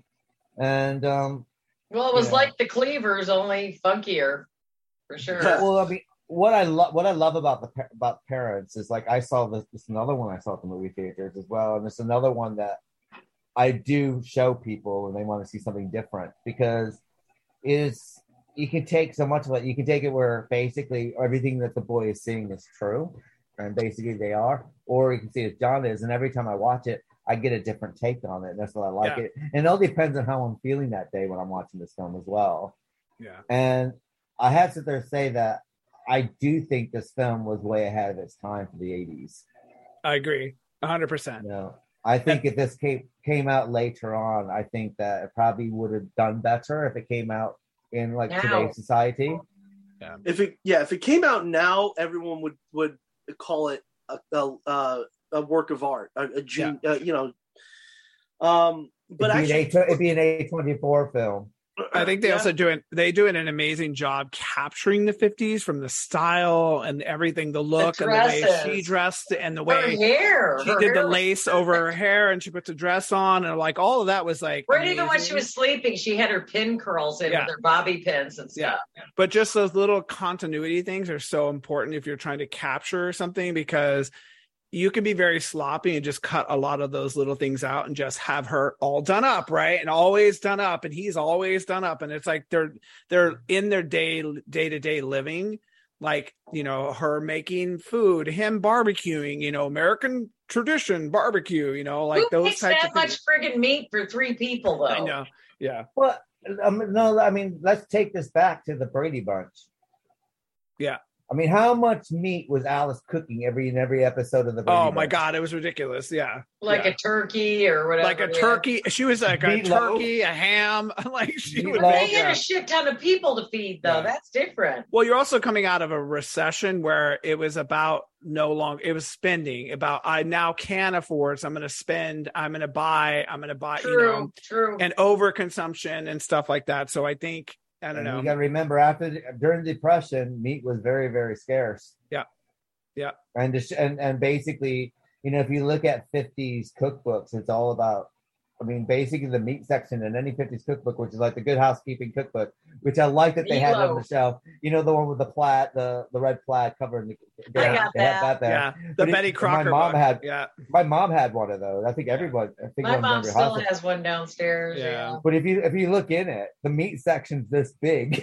Yeah, it's like it is. It is. How to do a roast, how to do this. I thought was interesting. I don't know why my brain works this way. In the first film, the Society, one of the first scenes where you see them eating is carrots and celery. And then in this one of the first scenes you see, they're eating carrots and celery. And I was like, this is really weird. And I just I don't know why I thought that's a weird little connection. Do you think this is just some kid that's just wrong in the head, that's this fixation with beef and his mother having sex with his father, and it is a little serial killer in the making? I think he is. He doesn't see it as sex.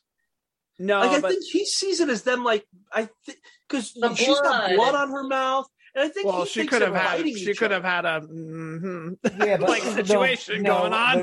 But let's be honest about the blood. An Oedipus complex. Is it blood in the face, or is it her blood red lipstick that's smeared across her face? Yeah. Which, by the way, it changes, right? So the vision of her, he sees it all smeared, but when she's picking him up, it's perfect.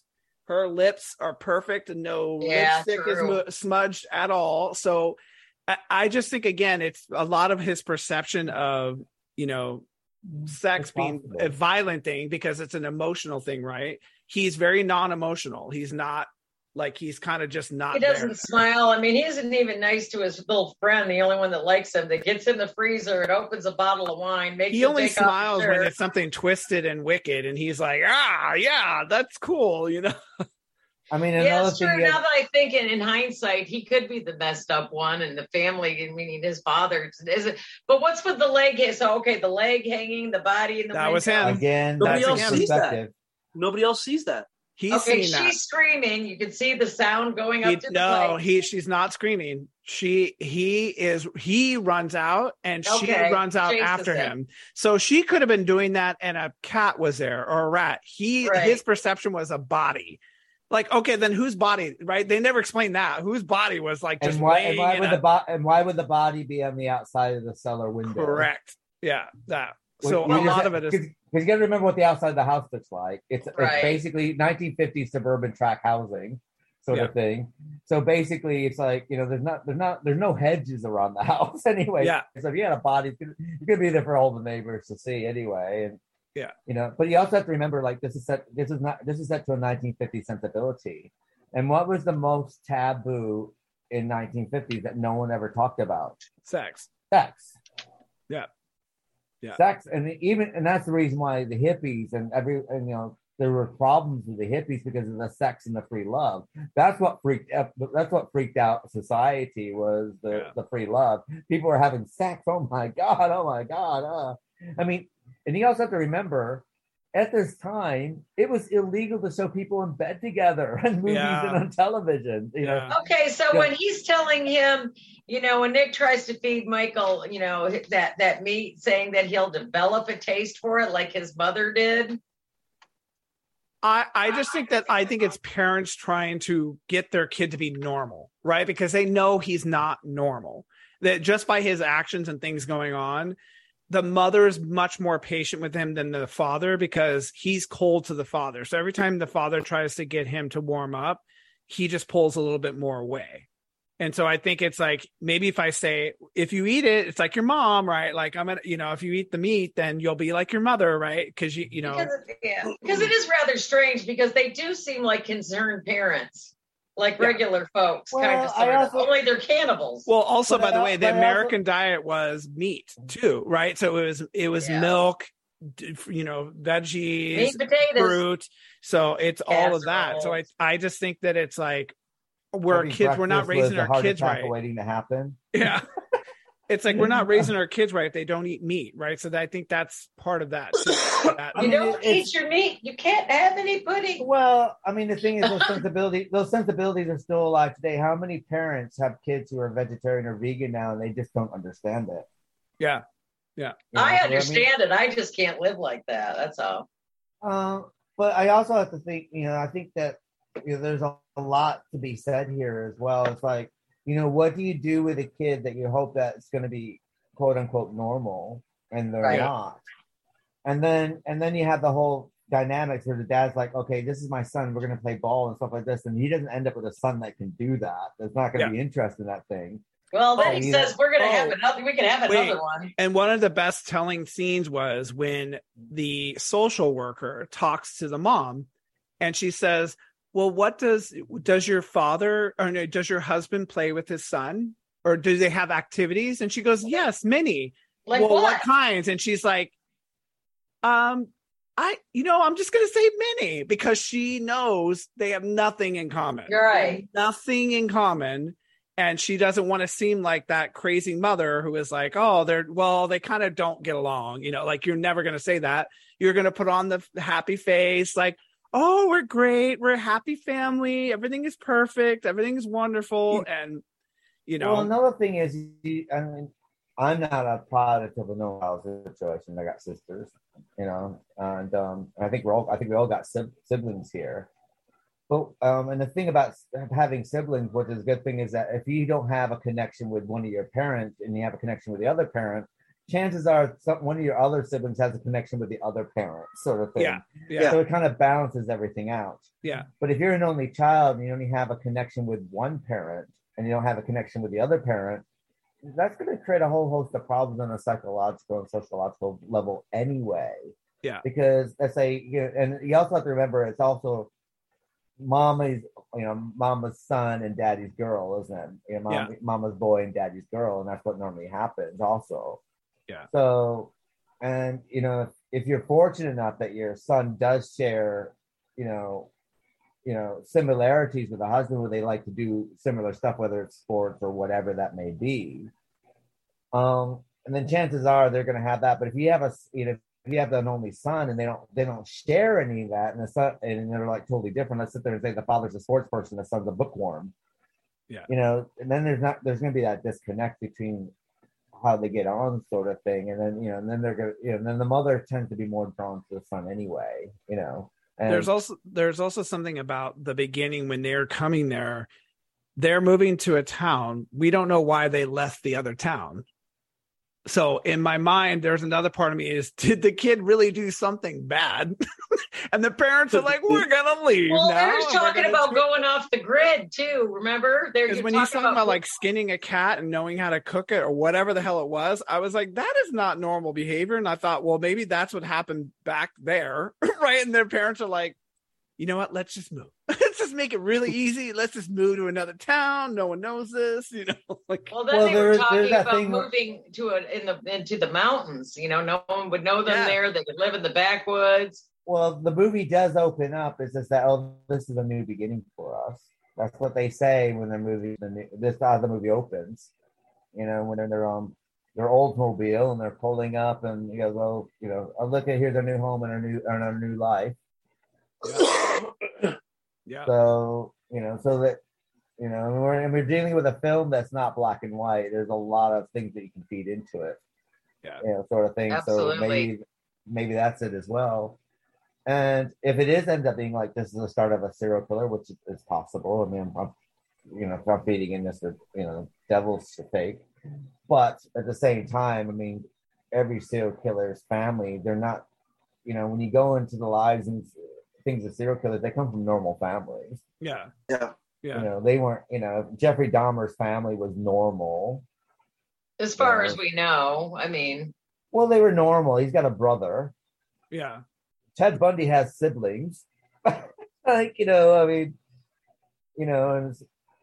thing is, and then And I said before, I think a lot of this you have to look at from the 1950s sensibility as well, which makes this film extremely clever.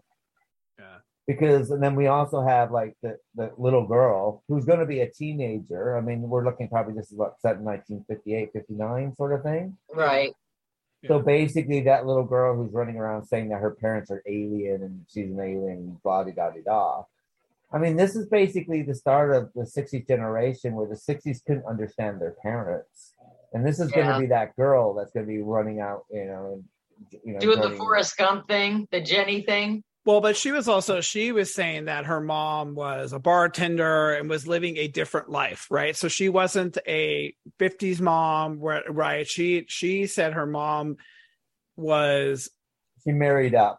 Yeah, she married up, and so I think it's very interesting because even when they're all together, it felt like a little bit of a swingers moment where I was like, "What's going on here?" And they're playing cards. Yeah, what kind of tea is this? And she's like, "It's a Long Island." I was like, "Oh, there's a swinger moment going on here."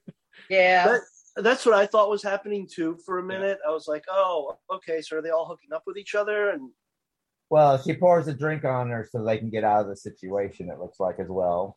Yeah. Yeah. And look what I've done. Time to go. Time to wrap up tonight. Yeah, I'm sure a lot of that went on. A lot of it goes on now.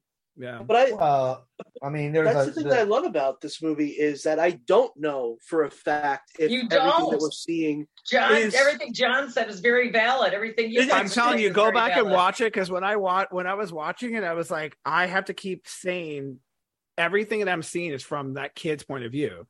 And I would wait to a scene which is without him and be like, okay, this is just a mom cooking, right? There's nothing weird. Or this scene with the dad at work. Okay, nothing weird. But every time something weird happened, it was when that little kid was in the freaking room. And I was like, when he's in the when he's in the pantry and he has the sausage that turns into a snake. She opens the door, everything's fine. Oh, hey, dinner will be ready in a little while. And then she just closes the door again. Like, this is normal to her. Like, they mentioned the dreams. He's got an overactive imagination. That's the first thing we see about him.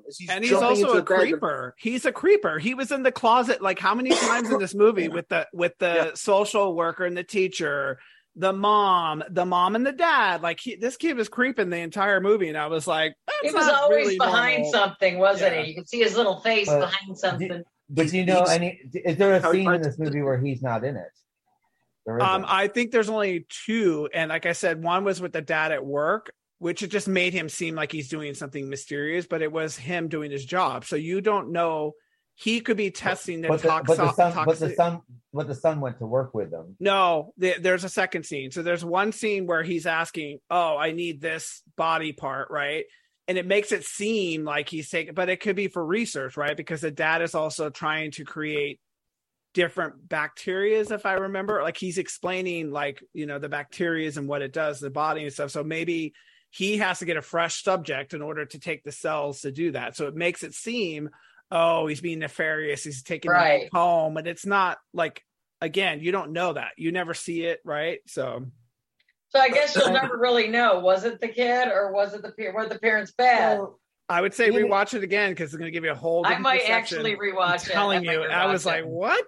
I might rewatch it. But I even have to sit there and say that when the son is hiding underneath the table sort of thing and the father's cutting and they're giving that thing that, he's going to cut off a body part sort of thing.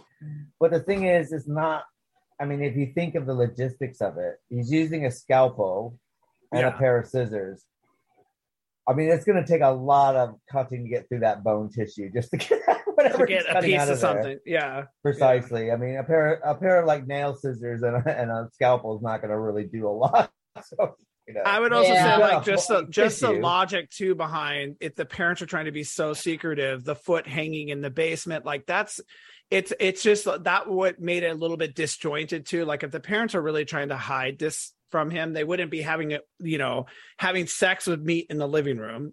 One, and then two was like the foot in the basement. I was like, I just think, you know, I think all of this was from the kid's perception. And I was like, this is literally a serial killer who is potentially vegan, like who just doesn't want meat at all. In retrospect, I have to tend to agree with you though, because I mean, he just stabs his father for trying to give him meat. I mean, we have crazy vegans now; they will stab you. I mean, vegans are crazy; they're a breed apart now. Yeah. So, I mean, you just never know. But so it was ahead of its time, actually. This movie is totally ahead of its time in every capacity, just about. Now, what drew me to this movie, which I think we need to mention, is I was drawn to this movie because of Mary Beth Hurt, who I love. I think she's fantastic. Oh, I love her. She's fantastic in this. Oh. She looks like such a 50s mom in this, too, though. She's like June Cleaver or something. I of all the characters, I felt bad for her because I felt her trying so hard to keep her family together. Yeah, or just trying to be that one who's like, I really want to help my son. Like, I see he's troubled and I'm trying to help him, you know, and figure things out. What set him off, though? What made him like that if this is the case? I think it's like that's a hard, like Keith can say this. No, you don't know. You don't know why a kid is just off. You know. Let's take the Jeffrey Dahmer effect sort of thing. Jeffrey Dahmer comes from a normal upbringing. Mother and father were together, sort of thing. Have a brother. Jeffrey Dahmer, from the age of 1.5 to the age of 2, all of a sudden would stop playing with his toys, and he felt like he only wanted to play with bones all the time. Now, there's no reasoning behind this. It's not part of their genetic makeup. The parents were out buying them bones or anything. This is what he was drawn to. And sometimes people are drawn into that. Now, if you want to go to a serial killer sort of thing, there are a lot of theories and hypotheses about this sort of thing. And psychiatry is never going to be a direct science anyway. Yeah. But Jungian came up with this thing called emotional blindness, that sometimes that children have this people are born with emotional blindness, like being blind in a regular vision setting, is that sometimes that they'll mimic what the groups around them, what emotion they should be showing.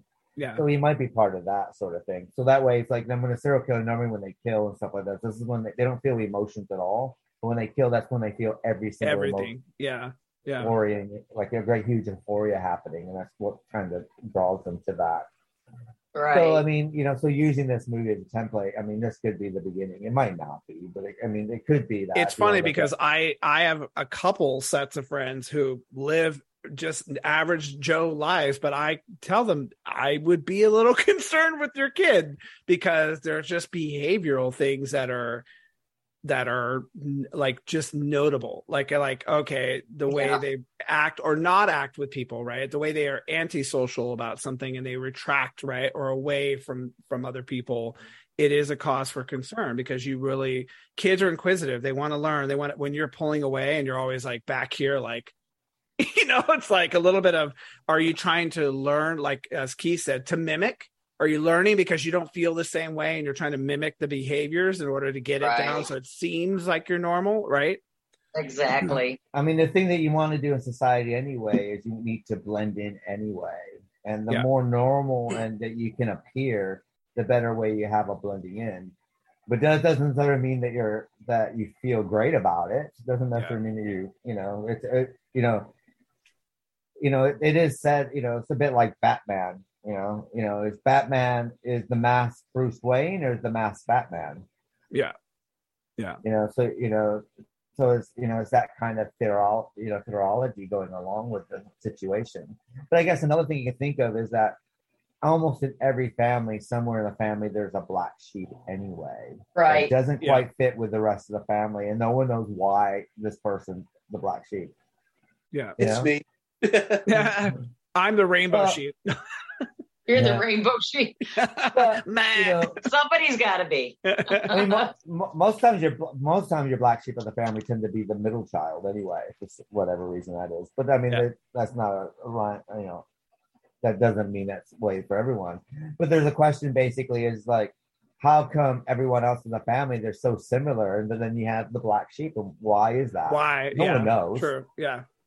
I mean, the problem with psychiatry anyway is that in order to get it to be a direct science with it anyway, is that you have to actually go from starting from when life is conceived and following that person all the way through. And there's no way you can do that in a natural setting. I mean, because let's face it, if you're able to do that in a lab, you're not going to get a realistic view of anything. So it's a lot of like pigeonholing and box ticking to figure out why and where, but you're never going to come up with the real reason. You're never going to be able to go back in time and trace what actually happened at this particular point in time that you got this if it's the end result sort of thing. Yeah. Kind of like Peeping Tom. If you're trying to track your kid from the very beginning. Yeah. There's or one thing. Raising Cain as well with John Lithgow, the Brian De Palma movie. Yeah. There's one thing about the 50s aesthetic in this movie versus it's like excuse me, like in a lot of movies of this time, when they looked back at the 50s, it was always bright and beautiful, and here it's so much of it is indoors, and it's not the lights aren't on. It's very dimly lit. A lot of the stuff inside the house is very dimly lit. Normally when people do these like 50s nostalgia movies or movies that take place in the 50s, everything is bright and open. Everything kind of seemed like a little more claustrophobic.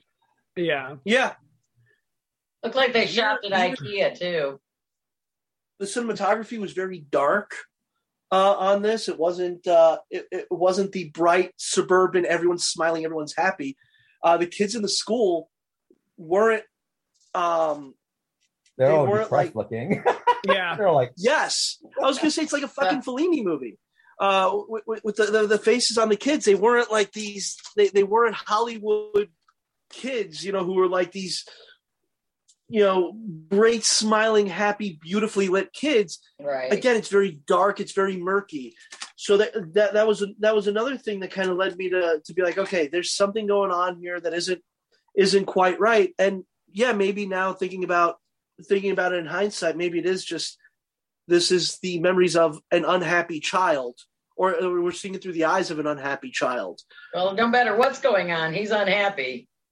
I think that the girl that played his friend, though, she looked older. I know she was in the same class, but at one point, I was like, she looks like she was left a couple grades behind because she was like this tall. And I'm like, I think she was because when they're doing the first day of school, the teacher says to her, "Oh, you come from such and such class." Okay. So, and so I'm assuming that I mean, obviously there's behavioral problems with her anyway. Yeah. Yeah. Clearly. That's an understatement. Yeah. And notice like the only one he gravitated to was her. Or actually, I should say she gravitated more to him first, and then he okay, so what happened to the psychiatrist? Did somebody eat her? Is she dead? Did the boy kill her? Was this all in his head? We don't know. I mean, the thing is, we don't know because what happens is that he didn't go back to school anyway. What happens is she does that. She gets out. The mom could have let her out, and she goes, "Okay, we'll cut it off." We don't know because it cuts to they're having dinner, doesn't it? Yeah. And then when they cut to her having dinner, then shortly after, like a day or two later, it's just like that's when they die. So, she might still be alive and nothing's happened. She might be in school waiting for him to show up at school one day. Or the other thing is like, was the boy trying to stab through the door? Trying to kill her, and then she gets out, and did the mom or dad knock her out and was like, shit, we need to get her out of here because our son's going to kill this woman. and literally is like, let's just, you don't know, like he said, she gets knocked out, is out, and then all of a sudden she might not even got locked out basically when she's trying to get out of the thingy. She could have just been let out and she gone off her right away because at the end of the day you're not quite sure, was she killed? Again, the door was actually normal. So that's what I'm saying. It's like weird that all of a sudden that would be normal again. So I don't know. Like I kind of, or it was just bad editing. I mean, like who knows? I don't know. The thing is, I think this film is very, very meticulous, very, very focused on making sure that everything is a certain way. It spends a lot of its time. So I don't think that they would have made a strange editing choice on that anyway, because this film's very meticulous in the way it's filmed and the way everything's done. So to have a continuity error would be a bit, I think and other stuff maybe. And this, I don't think that would be, because they do make even the way they're filming the dinner scene, they got the door right there, center stage. And yeah, like that's what I'm saying. Yeah, and you see it, it's fine. I'm like, okay. I just think all that was just in his head of like, oh my God, my parents are going to kill her and eat her, right? So all you're seeing is him. Yeah. Yeah, and I don't think she was stabbed at all, to be honest with you. Because to be honest, that would have been it. Because they're having dinner that night, and you just think that something would have been said. Oh, what are we going to do about such and such or anything? But it's not even mentioned. It wasn't so much that she was getting stabbed; she was grabbing the knife to prevent her getting stabbed too. Which is really that's like a big paper cut to me. That gives me the bejeebies when I see people do that. I just think it's like him envisioning. And they're breaking through the door with the metal thing, which is supposed to like grab her and yank her out, and then the door opens and she flops out, sort of thing. I mean, You think it's meant to confuse us? Oh, 100%. Because look at what we're doing. We're trying to figure out why. Well, I'm saying because all the things that I saw about it, like I'll go and look for stuff and see what other people's opinions were and stuff. Everybody thinks parents are cannibals. That's why when you raise the question, it's like, I'm going to probably go back just to watch that scene, because I feel like even when he screams and then it goes up and out of the house, right, and now the omnipresence is above the house, right? And so now he's got a bigger purview, and then it's her. So is he still like freaking out, or right? And because they make it look like he's mad that they killed his only friend, and that's why he hits his dad with a baseball bat. Because he thinks in his mind they might have killed her, and they're serving her up for Sunday dinner. I don't know. It's so confusing now. I'm going to have to watch it again. Yeah, I'm telling you, watch it. But it reminds me of David Lynch's Mulholland Drive. It's like one thing you keep thinking about, and then when you think you got it, then you don't quite get it. And then when you finally do get it, you're like, "Yes, I'm a genius! I got it! I got it!" And then some asshole theorist goes, "Well, yeah, but did you see this one scene?" Then you're like, "Wait, oh my God, no!" Yeah. And it does read like a lot. It does read like a John Waters mixed with David Lynch. Yeah, it's got that feel to it. Which I quite like it. I mean, I've seen this film so many times, and what Joe was saying about the grittiness of it. Now the thing is, I have this on Blu-ray, and it's gritty. Is it gritty? They're not able. I mean, now they can't. They either can't clean it up, or this is the way it's meant to be. And I would sit there and say, it's Blu-ray. This is the way it's meant to be, sort of thing. Yeah. And if the download that's an HD that's available on Amazon, and it has that same quality, because here it's on Amazon. I watched it on Tubi. Tubi's always dark, though. But the tonality changes throughout the film, because you do have some scenes where it's black and white. You have some scenes where it's like this weird sort of like vibrating. It's from the kid's perception. So like when he's jumps into bed and he's in the blood pool thing, and then then there's the other scene where, oh Mom, I didn't have a dream, and all of a sudden everything starts to turn black and white, and so it does change tone often in it. So I think some of the scenes, they're not high lit or high gloss. I think it's like I skipped over because it kept changing so much, I enjoyed it. Directed, Huh? Excuse me? What does the director also direct? Bob Balaban. Do we know? My boyfriend's back. Hold on. He did. I'm just going back to his. Oh my God, he had a lot of films here. Oh yeah, Foster Park. I love Foster Park. Yeah. Capote. He did Capote. Capote. Yeah. Which is also a weird movie. Well. Oh, Grand Budapest. Which is also Capote's. Capote was weird anyway, though. Which Capote? The one or the other one? The 2000 and the recent one. 2005. He was the original Linus in You're a Good Man, Charlie Brown from Broadway. Really? I mean, he did a lot. Cowboy. Well, he's done a lot more as an actor than as a director. Yeah. I love it. I mean, for directing, it's fantastic, though. Legend, I guess he did. Well, not a TV series. Bob Balaban, I think, is one of those old school monster kids too. He's one of those guys that likes a lot of the old monster movies. And if you notice the names, the name of the family here is Laemmle. Yes. So that could be a tribute to Carl Laemmle and the family that ran Universal during the original Monster run. Could be. Good catch. Well, he directed like episodes of Tales from Dark Side, Amazing Stories, Erie, Indiana, all that kind of stuff. So yeah, like he's one of those guys. He's an old school monster kid. Like I'm pretty sure I've seen him in a bunch of like old horror movie documentaries too, just talking about like loving like the Karloff movies and stuff. I think I've seen him on them at least. Oh, good old Boris. Yeah.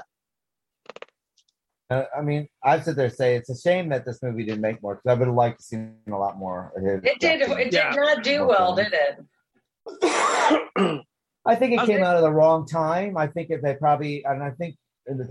might have a lot to do with marketing, but maybe as well. I mean, I haven't seen the trailer of this. I guess I'll be seeing the trailer when I put it into the show. I've never seen the trailer, so I imagine it's probably kind of got the 80s trailer kind of thing where, it's painted as one thing and then it's something totally different. Because they're trying to get the multiplex kids, the mall kids to come in and see it, sort of thing.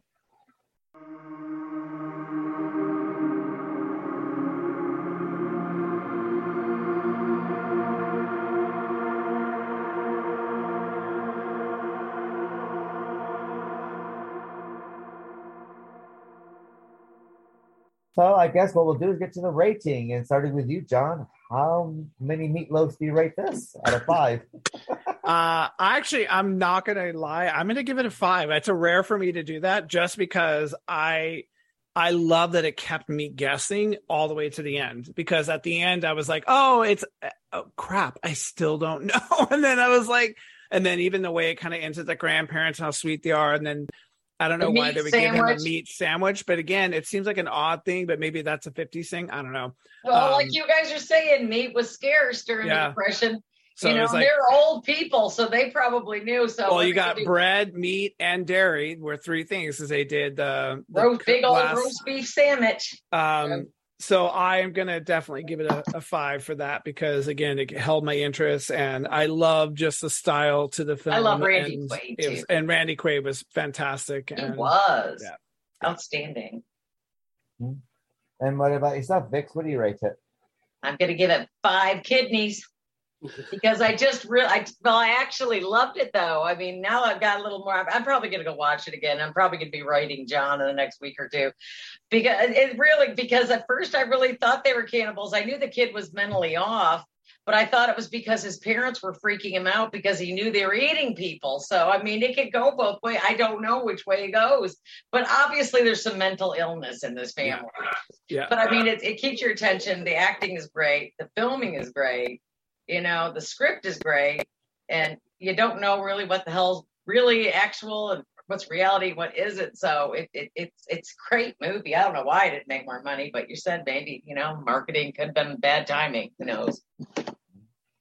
What about yourself, Joe? I'm going to go with everybody else and probably also rate this a 5. And there is one thing that my roommate brought up at the end, because I kept turning and going, wait, is this real or is this just what the kid thinks is going on? Then at the end, and this is one of the things that I guess can support the theory that they really are cannibals, the meat sandwich does look like it could be human. We don't know. I've never ate people before, so I don't know what the meat looks like. My roommate brought up, he's like, well, if this is taking place in the 50s, then the grandparents were probably the son, Randy Quaid's age in the 30s during, in the late 20s, early 30s during the Depression, and maybe that family fell into cannibalism during that time. And I never thought of that either. That would be the Depression, or if they came over from Eastern Europe, where there was such a famine that people were turning to cannibalism openly. Maybe that could be it too. We don't know, and that's the thing I like about this movie, is that it's not all spelled out for you. Like with with Society, I pointed out that I hated that line of the rich have always been sucking off the poor scum like you, because I felt like that's kind of just throwing it out there. You're kind of just telling everybody what it is and just kind of giving it away. Whereas with this one, at the end of the movie, you're not entirely sure, and I really like that about it. I like the murkiness of it. I like that it's different from any other movie that takes place retrospectively in the 50s. I like this looks more dark. I love that about it. So yeah, five meatloafs. Is that what we decided? 5 meatloafs. Five livers, 5 meatloafs, 5 kidneys. I don't know. Sausages. She liked making kidneys, so that's what I was going with. Oh, that would. By the way, that every time they would show that, make me gag because I know I've really lost my appetite after I witnessed her dinners. I mean, it really did upset me. I'm wondering if this was kind of semi-autobiographical. Like, is Bob Balaban like a very strict vegetarian? Like, we're gonna have to look that up. Maybe this is his way. Oh my God, that would be amazing, and that would answer all the questions. I'm just telling you. He's like, I'm going to make this kid a vegan serial killer, and he'll hate everything meat. Like, this is how he saw meat, maybe? Who knows? I'm going to have to look that up now and see if Bob Balaban's like a strict vegetarian. Well, they do think of it like that. So, a lot of them do. So, well, I'm going to give this 5 stars. I saw this, and it has been a movie that I do show to people whenever they come over and let's watch a movie or whatever like that. So I do make people watch this movie with me. So, as I said before, ever since The World According to Garp, I've been a big Mary Beth Hurt fan, and anything she does, I gravitate. And Sandy Dennis, ever since I saw Come Back to the Five and Dime, Jimmy Dean, I just can't get enough of her. And I had to go back and chase everything from her as well. So yeah, for me, this is a good solid 5. And I watch it and I come away with it thinking that this is all that's mine. And then I watch it again and think, oh, they're actually killing people. And I go back and forth every time I see it. That's what I love about it. It's like every time I see it, I see something new and something different. And I can read something else into it every single time. So.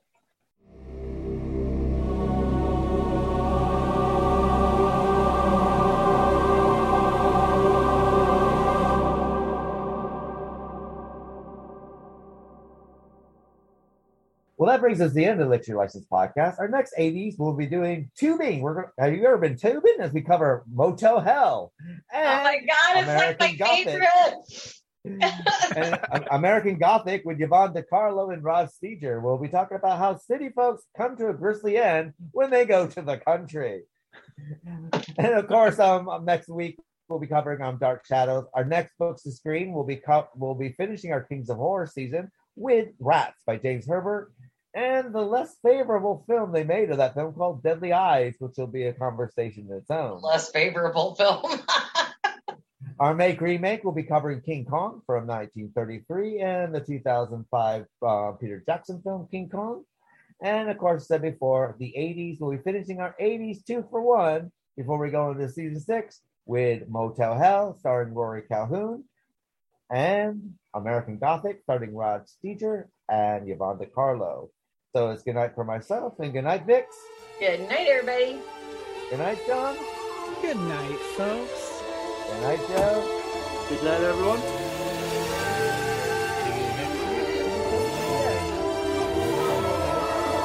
More. Hey, I want it all, don't have to choose.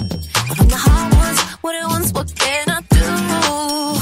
So I took that one, yeah, that one too. Luxury and opulence, Cartier set, Tesla X's, Calabasas. I deserve it. Call me crazy, call me selfish. I'm the baddest, and I'm worth it. Give me just a little bit, little bit. On me, on mine. I don't wanna hear only one. On me, on mine. Give me just a little bit. On me, on mine.